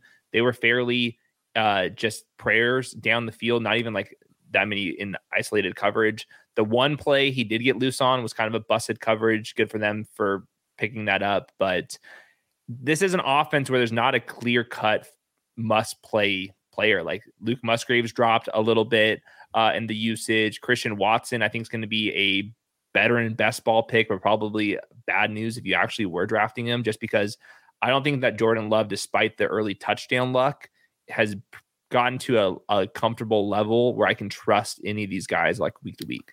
Let's have that Christian Watson conversation, because this is through the lens of him being the 40th overall player in fantasy football drafts on Underdog this summer, which is very different than your home leagues where he might have gone in the 6th round, right? But to me, this outlines very well the potential differences in Aaron Rodgers, what we got last year versus Jordan Love this year, because Aaron Rodgers was converting these downfield bucket throws at a ridiculous rate, right? Yes. They're still attempting those. They are still here, as you see with 4 downfield patterns. However, just one of the 4 was hit and it wasn't a touchdown. Again, last year, Christian Watson scored 7 touchdowns on just 18 catches of 10 plus yards last season. Rodgers attempted passes of 20 plus yards at the 5th highest rate and hit 12 touchdowns on those at the 2nd highest mark in the league. His completion percentage was not good, but Jordan Love this year is the 5th highest rate, but he's hitting just 25% of them, has no touchdowns and 2 interceptions. So it sounds super basic to say it, but while, yes, it was short or deep shot for Aaron Rodgers last year, I still trust Aaron Rodgers' arm to make these high variance throws to Christian Watson work more often than Jordan Love. And if those big shots don't hit, will we see Christian Watson get more targets and his route tree expand? The answer to that is probably no. Look at that, like the last target of the game, that in-breaking route just gets absolutely clamped down, defended away. Like Christian Watson is the player that he is. He could be one of the best deep targets gadget players. He's not a 10 target per game possession wide receiver, not at all. The closest thing they have to that is, to me, is Luke Musgrave and Romeo Doubs. And all the schemed up stuff to Jaden Reed that you guys were enjoying in PPR land is going to be, it's gone. So like, and then when AJ Dillon and Aaron Jones, like Aaron Jones coming off the injury, hamstring again, didn't play this game. Like, is he going to actually be the bell cow? They got AJ Dillon going. And then on top of that, the Packers now have injuries on the offensive line that we weren't necessarily baking in. So it's just tough everywhere. It's so spread out for like mediocre. And this coaching tree in general will play slow and run the ball like crazy if they have the opportunity to. Yeah. Jaden Reed was relevant earlier this season, and to me, he's irrelevant now. Droppable. I do want to caveat this Christian Watson conversation by saying there's absolutely going to be a game this season, or 2 or 3, where he catches a deep touchdown or 2 in those games.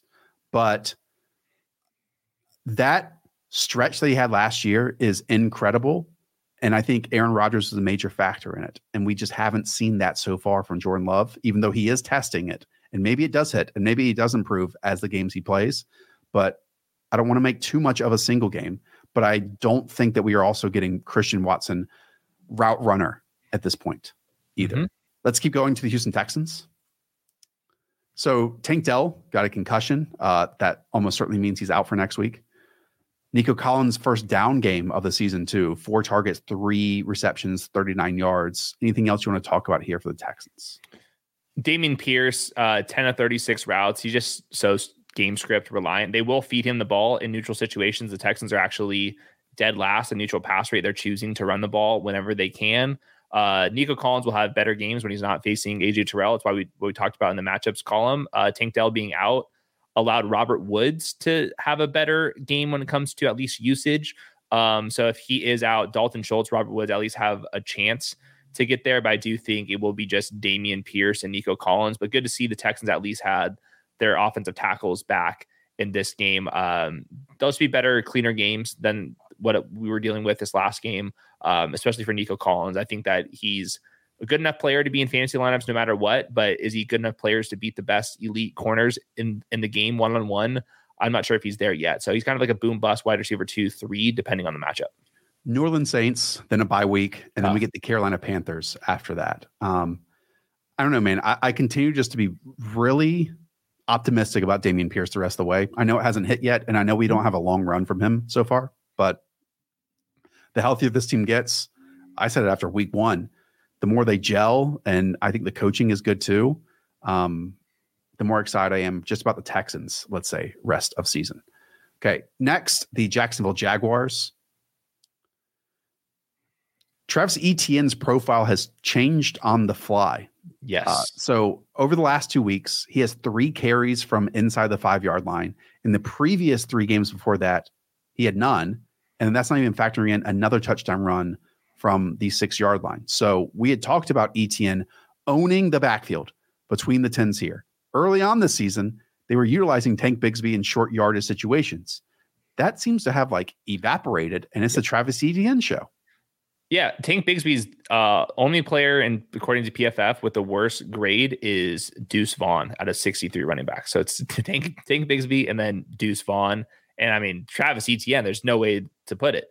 He was the best running back basically of the week last week. It was the best game of his season. He was forcing missed tackles left and right. So it was a fantastic game from him, taking advantage of a Bills defense that suddenly is quite injured everywhere in the middle of the field and on the perimeter. And Travis Etienne took advantage of it. He's in one of the best spots, I think, for fantasy points rest of the season, because Tank Bigsby has completely flopped. They're not using Jermichael Hasty anymore. And I think that Trevor Lawrence has played better than what the production of the offense would indicate. So I think that Travis Etienne is now in a beautiful spot as long as he can keep Tank Bigsby away. Because these touchdown opportunities, because it was a rocky start to the season. Let's be real about Travis. Oh, yeah. It went 19 points, then 5, then 16 points, then 9, right? And then obviously it's ballooned up to 34. But some touchdowns were scored in there, not by him. Mm-hmm. And that could easily jump a down performance from 5 points up to 11, this also unlocks a 16-point game into a 22-point game. Now that he gets these short yards, it's just such a major difference to, again, unlock the ceiling of a player when they are getting these short yardage opportunities. Also, what I love from Doug Peterson. So this is from Arjun Menon, who does great work. I mean, these charts are unbelievable. He puts out each week. Just to put this into context, this is how often teams run the ball on 2nd and 10, following in 1st and 10 incompletion. So it can be somewhat of a small sample size for some teams. Never this season has Doug Peterson ran the ball on 2nd and 10 after an incompletion on 1st, which we love. Yeah. And meanwhile, look at the Cardinals on the opposite end of this. It just shows you the differences in coaching philosophies.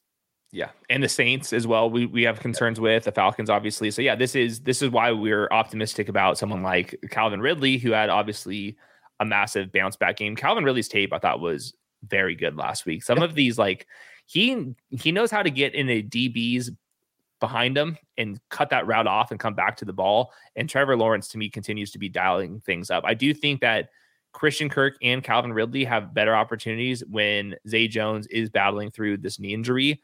But in the 4 games where he wasn't being shadowed by AJ Terrell, he's averaging 12.6 expected half PPR points. And I think that will refresh this year, and he'll be one of the more efficient players ultimately. So I think he's going to be a better and best ball guy potentially, but he's winning down the field. And those ultimately are the most valuable routes in the NFL, especially when your quarterback is Trevor Lawrence. Right.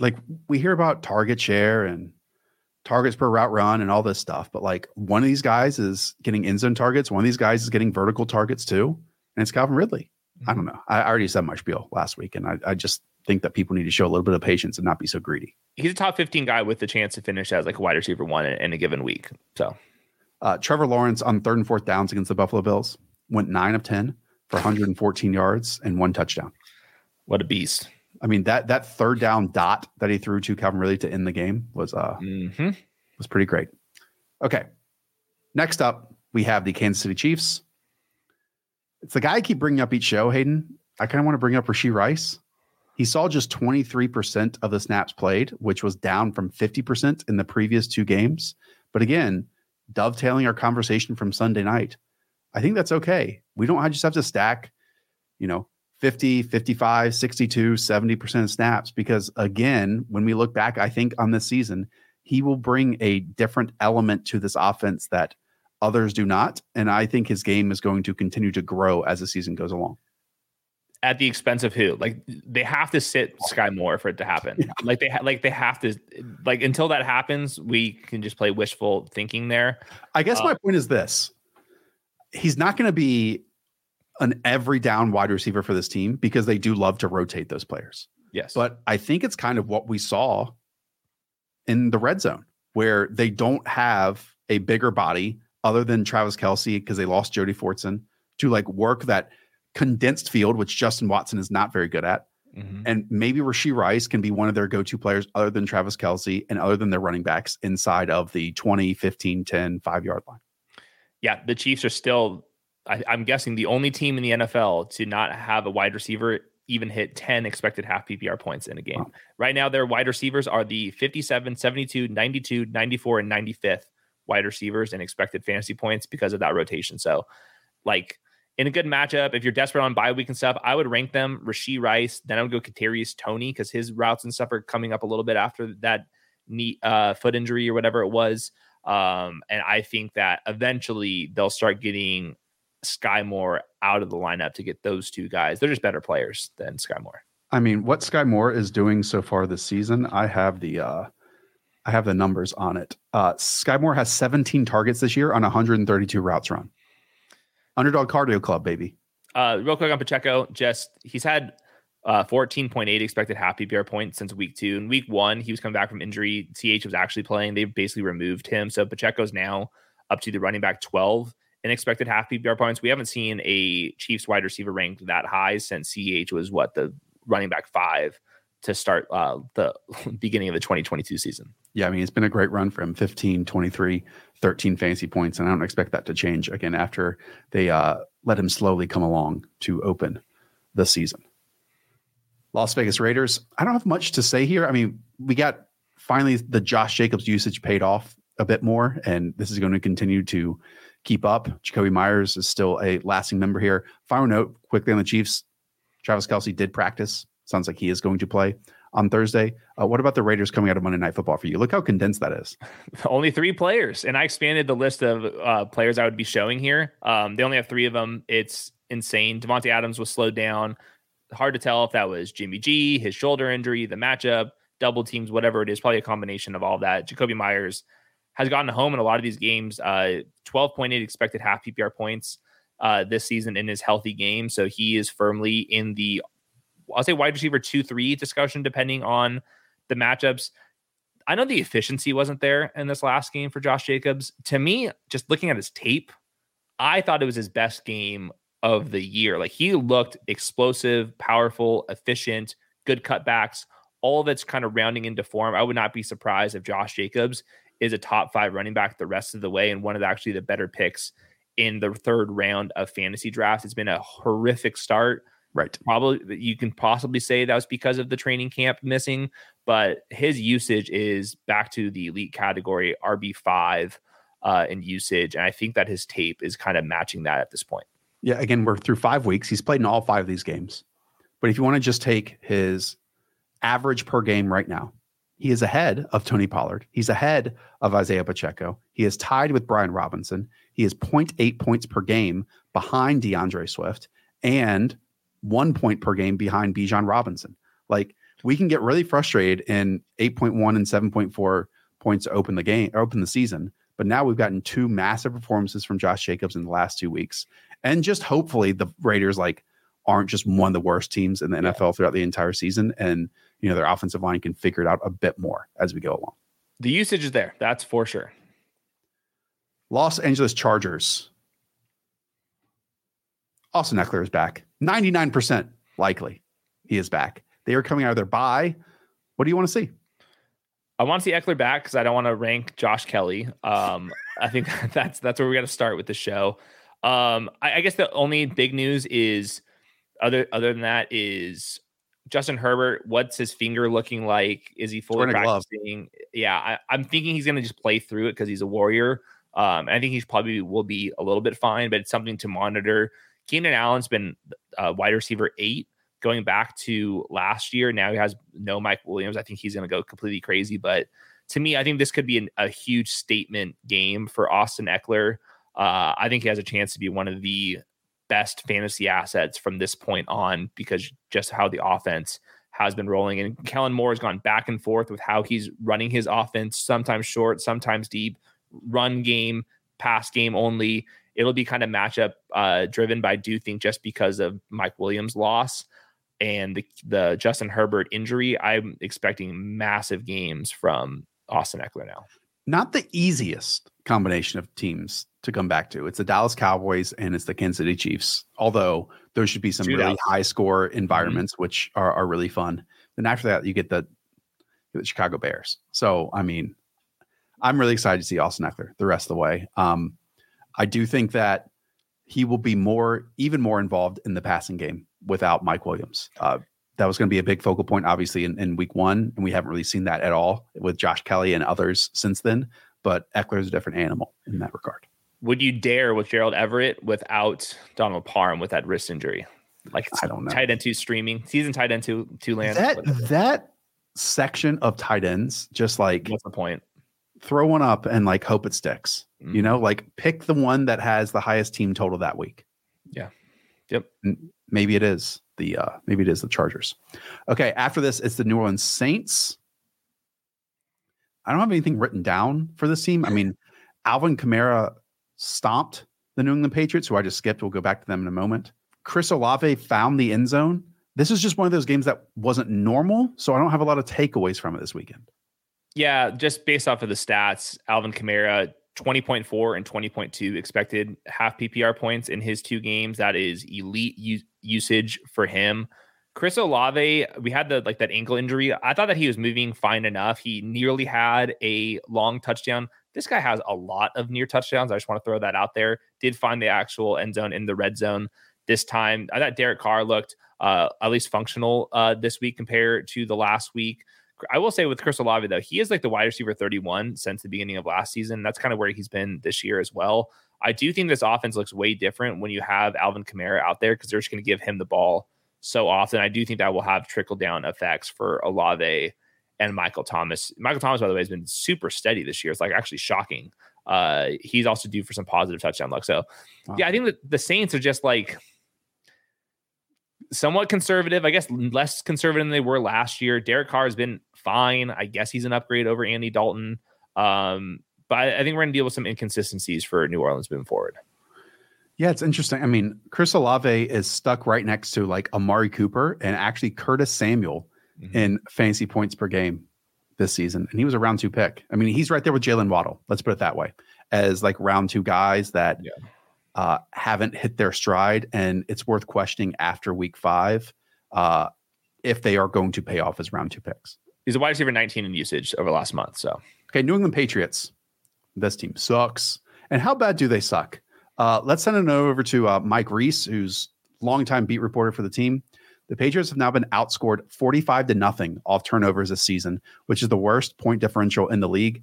They allowed 37 points off turnovers last season, and they were plus 77 points off turnover differential, led the NFL. So you go from plus 77 last year to minus 45 this year, which is a 122-point swing, Hayden. Do pick sixes count into the points off turnovers? Actually? Oh, yeah. Okay. It's literally from the point of the turnover onwards. For that next drive, yes. Okay. Well, I'm looking for any fantasy production. Here's a couple players that have a chance. Hunter Henry, tight end 5 in routes. The schedule is much. If you look at the Patriots schedule for this next month of the season, there's at least a chance for production. They ran into some really tough defenses. I would say Hunter Henry has a chance. Ramondre Stevenson has a chance, but I will say Ramondre is the only running back in the NFL without a 15-yard carry that's touched the ball 65 times. Which has been his game in the past. I don't know what's up there. I think a lot of it's offensive line. Is it Dante Scarnecchia? I think the Patriots miss him. No, he hasn't been the OL coach for years. But they do miss him. You can't debate that. I will say this way. The Patriots are in such a bad spot that people are wondering if they're going to fire Bill Belichick in the middle of the season. That's where we're at. Yeah. They don't have a fall guy. They don't have a natural fall guy right now. No, they don't. But man, they can't bench Mac Jones either. Like, Bailey Zappi had these open wide receivers and was mailing them too. It's just it's a rough state all around for this team. Okay, we'll keep going. New York Giants. The Giants have been outscored by 91 points through 5 weeks. That's not only the worst point differential in the NFL, but that's the second worst point differential for a franchise since the year 2000. Only the 2013 Giants were worse. They are unserious until their offensive line gets back. And I don't know when those guys will come back. It's like they're down like 4 offensive linemen. I will say this. Optimism right here. Ready? Darren Waller usage last week was fun. Like they were getting him on option routes.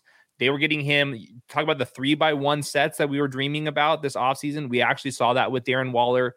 He's not making all of the plays at this point, but at least this last week, season high in usage. He's the tight end 8 in usage over the last month. But I thought last week was the first time where it was like very evident to me that Darren Waller was the entire focal point of the offense when they were able to actually snap the ball and not get their necks literally almost broken. So I was at least encouraged by that. And I think that Tyrod Taylor, on the grand scheme of things, is a capable quarterback if he's healthy too. He also was dealing with injury late in the game as well. Okay. We haven't seen Saquon for a bit. If Saquon Barkley comes back and is all cleared, would you just straight up trade Saquon Barkley before any of your league mates can see him back on this offense? I think that's possible. I'm also curious if the Giants are going to be willing to trade him. I mean, this season is over. That's what I would be considering if I was the Giants. It's start with the offensive line. If literally Daniel Jones can't even operate. Like it's right. To me, like he's Daniel Jones taking a lot of criticism, I guess somewhat fairly, but I mean, we are approaching levels we haven't even seen before with this offensive line. It's like a turnstile at this point.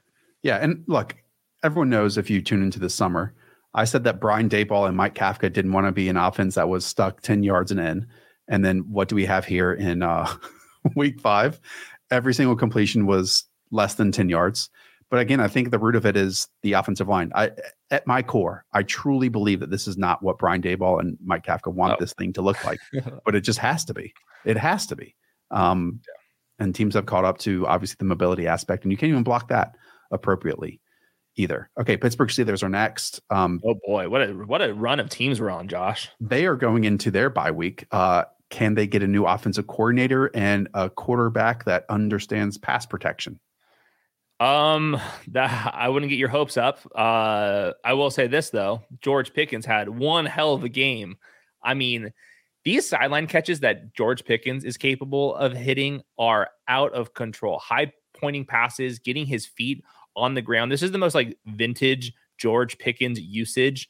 Some of these were going to go out of bounds, but like this one right here, there's only so many wide receivers that can actually make plays like this consistently. He did about like 5 or 6 times in this one, including that game winner. They were basically daring George Pickens to beat them, and he was the only way this offense was moving at all. We'll see if Deontay comes back coming out of their bye week. He says he's going to be ready, but George Pickens, to me, he at least has some fight in an offense that doesn't have much fight at all. I don't think they're going to make a move at OC, right?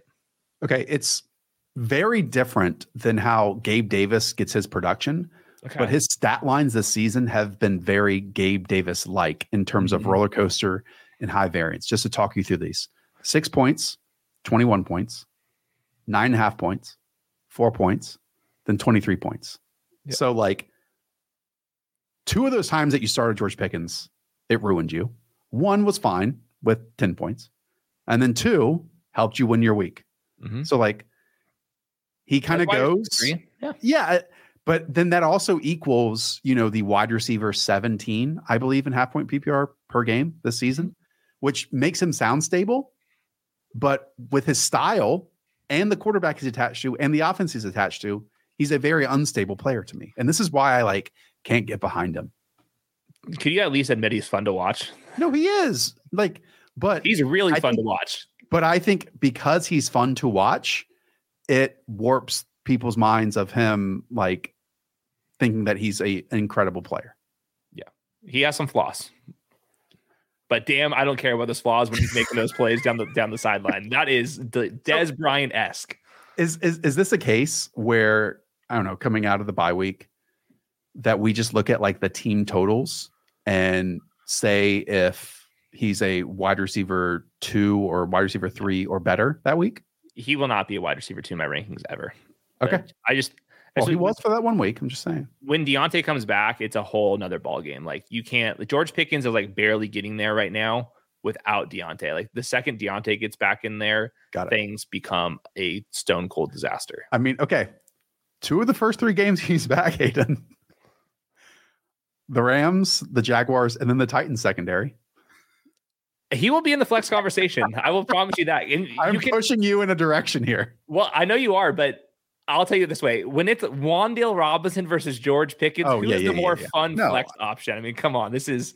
I think an interesting conversation, and people might laugh at this, Josh Reynolds or George Pickens. Right. Yeah, I think that's similar. I will say the opposite of a PPR scam is what George Pickens is putting on tape. Okay, San Francisco 49ers. George Kittle popped up for his annual, or let's say biannual, monster game. And this happens. Just the conversation we just had with George Pickens can be devoted here to George Kittle, who goes for very, very little and then will pop up for a 2 or 3 touchdown performance. He's done it for multiple years now, and it happened this past weekend on just 3 catches.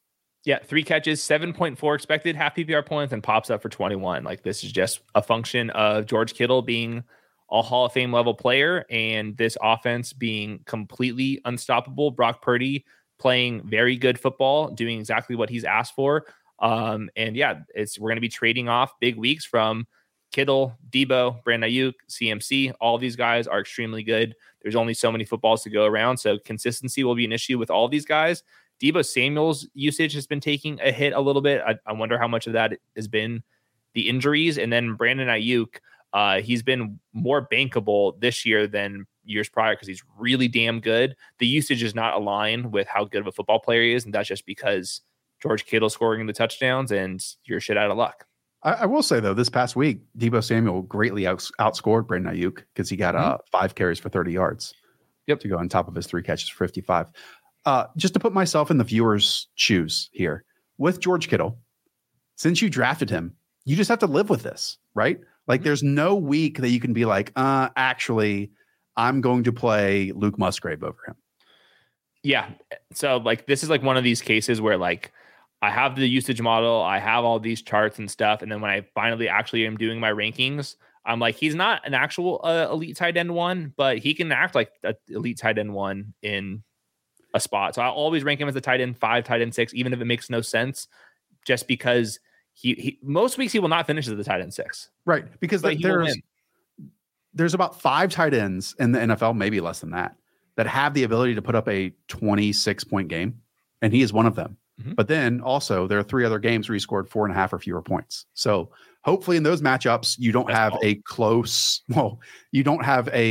competition between you and your buddy in your league, and you've blown them out. And actually most fantasy matches each week are blowouts. And then he gives you a 26-pointer when you really need it. I think you're in hell if you have Evan Ingram and George Kittle. That's where you're I'm good luck to me. Seattle Seahawks, they are coming out of their bye. Thoughts on them moving forward? Jackson Smith and Jigba, post by rookie bump, Hayden.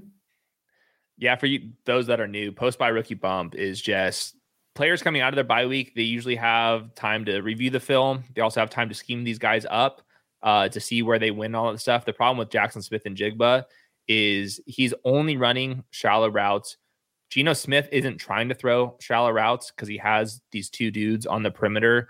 And we're starting from like basically zero with JSN in terms of usage. So I think to me, it's still a prove it situation for JSN. I will say DK Metcalf's usage is down from 12.7 to 8.4 expected fantasy points. And then Tyler Lockett's yards per route run is down from 1.9 last year to 1.3.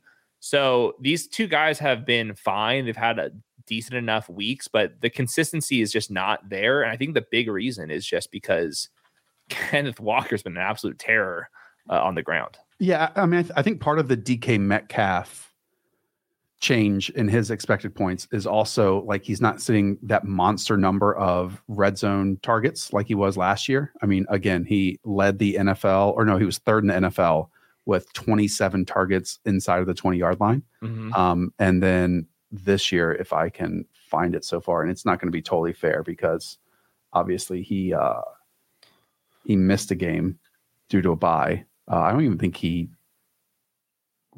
where is he? Look, Command F. There he is. He has 4 so far this season. So that is a big difference. And meanwhile, on top of that, Kenneth Walker has 18 carries inside of the 20-yard line. So like that is the big difference here. Kenneth Walker is breaking my charts. Look at this one. This is the yards before contact and then missed tackles per carry. Look at Kenneth Walker. But he's not absurd. Efficient, Hayden. They were going to replace him. Absurd. Post by rookie bump for Zach Charbonnet. Zach Charbonnet he's a definition of I don't care what he's done. He should be on every single bench because this offense is good enough and Charbonnet can finish some runs where he would be a valuable asset. But in the meantime, Kenneth Walker is like one of the few difference-making running backs in the league. And they've been doing some cool pony personnel stuff between them. Shane Waldron, he's from this tree. And he's each week with 2 tight ends and like building runs off of it. And there's a different play action pass or anyways, building some cool things that he's setting up on a weekly basis. And final note on JSN, the Seahawks are 24th with 11 personnel usage. And it's because, again, they have all these tight ends that they want to put out there on the field. Okay. Tampa Bay Buccaneers are also coming out of the bye. Mike Evans was injured prior to it with a hamstring injury. I haven't seen any reports on Mike Evans so far. Yeah, officially injury reports start on Wednesday. So we'll learn more then. When he was out of there, Chris Godwin had season high 13.5 expected fantasy points. So that's something to monitor. Obviously, he would be better. But I think this offense, I'm not expecting anything to change. Rashad White, he's been very inefficient. They have a post-by rookie bump candidate waiting back there. He's getting so much volume. Rashad White's getting so much volume that it's to the point of you almost have to start him on a weekly basis just based on being a sponge. Yeah, RB 18 on RB 11 usage over the last month for Rashad White. So, and that's not going away. I really don't think because Chase Edmonds, I believe, is on injured reserve and the passing down work. They probably only trust Rashad White in that environment. And Baker Mayfield has only been hit 11 times so far this season. Wow. 11 times. Damn. We'll go to Tennessee Titans. So I actually think there's some things to talk about here. First, let's talk about this backfield because while it's only 30%, Tyjae Spears is cutting into Derrick Henry's usage. And if the Titans aren't good overall in a season, I think that obviously Derrick Henry losing 30% of work is significant for the outcome of being a first-round pick in fantasy football. Yeah, last year he was averaging 15.8 expected fantasy points. This week it's at 12.6, so he's lost about 3 of them, which is about 30%, like you mentioned there. What they're doing with Tyjae is pretty fun to me. They're actually stealing a lot of the looks that you're seeing with like Achane, like that look. How many times have we seen that with the Dolphins where you have him coming in motion? Here's a little bit of fullback stuff. They'll get him in the screen game just a little bit. Like they're doing a lot of the small running back stuff as a complement to Derrick Henry, which we have not seen before since like Dion, like back in 2019. So that has hurt Derrick Henry. At least Peter Skoronski's back. At least Ryan Tannehill is making some plays in this game. But Tyjae, like they're actually giving him the rock and that they're really using him just in ways that are just like fun that we have not seen. And it's kind of the short king running back summer and fall right now is these type of plays are eating into. Yeah, you're underrating Tyjae's size though. He's not a small running back. I mean, just the way that they're using him, like pony personnel, end arounds and stuff. Like we weren't seeing that much last year. Like we talked about pony personnel like every single year going to say it never actually happens. This year is actually being utilized in like ways that matter. Yeah, it's almost like when you have fast guys, you should get them moving quickly and then already get them out in space rather than making them run up the middle of the field. I've been a big fan of Tajay, obviously, since last draft season. Anything you want to say about DeAndre Hopkins, who I've not been a big fan of, and he went off in week 5? Yeah, so he's had, I would say, 3 healthy games. He played that one game where he was like clearly not healthy. And in those 3 healthy games, 13.2 expected half PPR points. I don't think he's actually going to average that many, but he can get hot. He made a couple of vintage plays out there down the sideline, big catch radius, all that type of stuff. So the Titans are holding on for dear life. They are one of these teams I think could fall apart a little bit. And then once again, I rewatched that game. Okonkwo just kept dropping passes, man. Every week we have to mention it. I know. Yeah, I mean, Ryan Tannehill still is willing to take a shot off play action, and he will just throw it up to DeAndre Hopkins over the middle of the field, and then DeAndre Hopkins catches it and falls. Yep, but he catches it. Washington Commanders. So it's been interesting. I don't know if you have this in your notes, but I believe that Logan Thomas is projecting for more fantasy points, or his expected fantasy points is higher than any wide receiver on the team so far this season. I have seen some people mention that is because Eric Bieniemy is taking the Travis Kelce usage and imparting that onto Logan Thomas. When you go back and watch, Logan Thomas is not running routes in the same way as Travis Kelce. There are not these option routes. There's not these choice routes. There's none of that stuff. Checkdowns. And in fact, yeah, a lot of it is, as we talked about since the preseason, so many vertical routes with all 3 of these pass catchers. And look who the underneath player is. It's Logan Thomas now. And this is, a Hail Mary that he gets. Yeah. There was one where they would isolate him as like the backside X, and he, against Tyreek Stevenson, this 23-year-old rookie, would run an out and an up, and he got down the field, and it was a near conversion. I don't know. I will say, in the grand scheme of things, of how tight end sucks this year, Logan Thomas, when he's on the field, is maybe the most reliable part of this passing game other than Terry McLaurin. Yeah, thanks. I hate it, but it is true. Right now, the Commanders are tight end, or the number 3 team in how often they use their tight ends.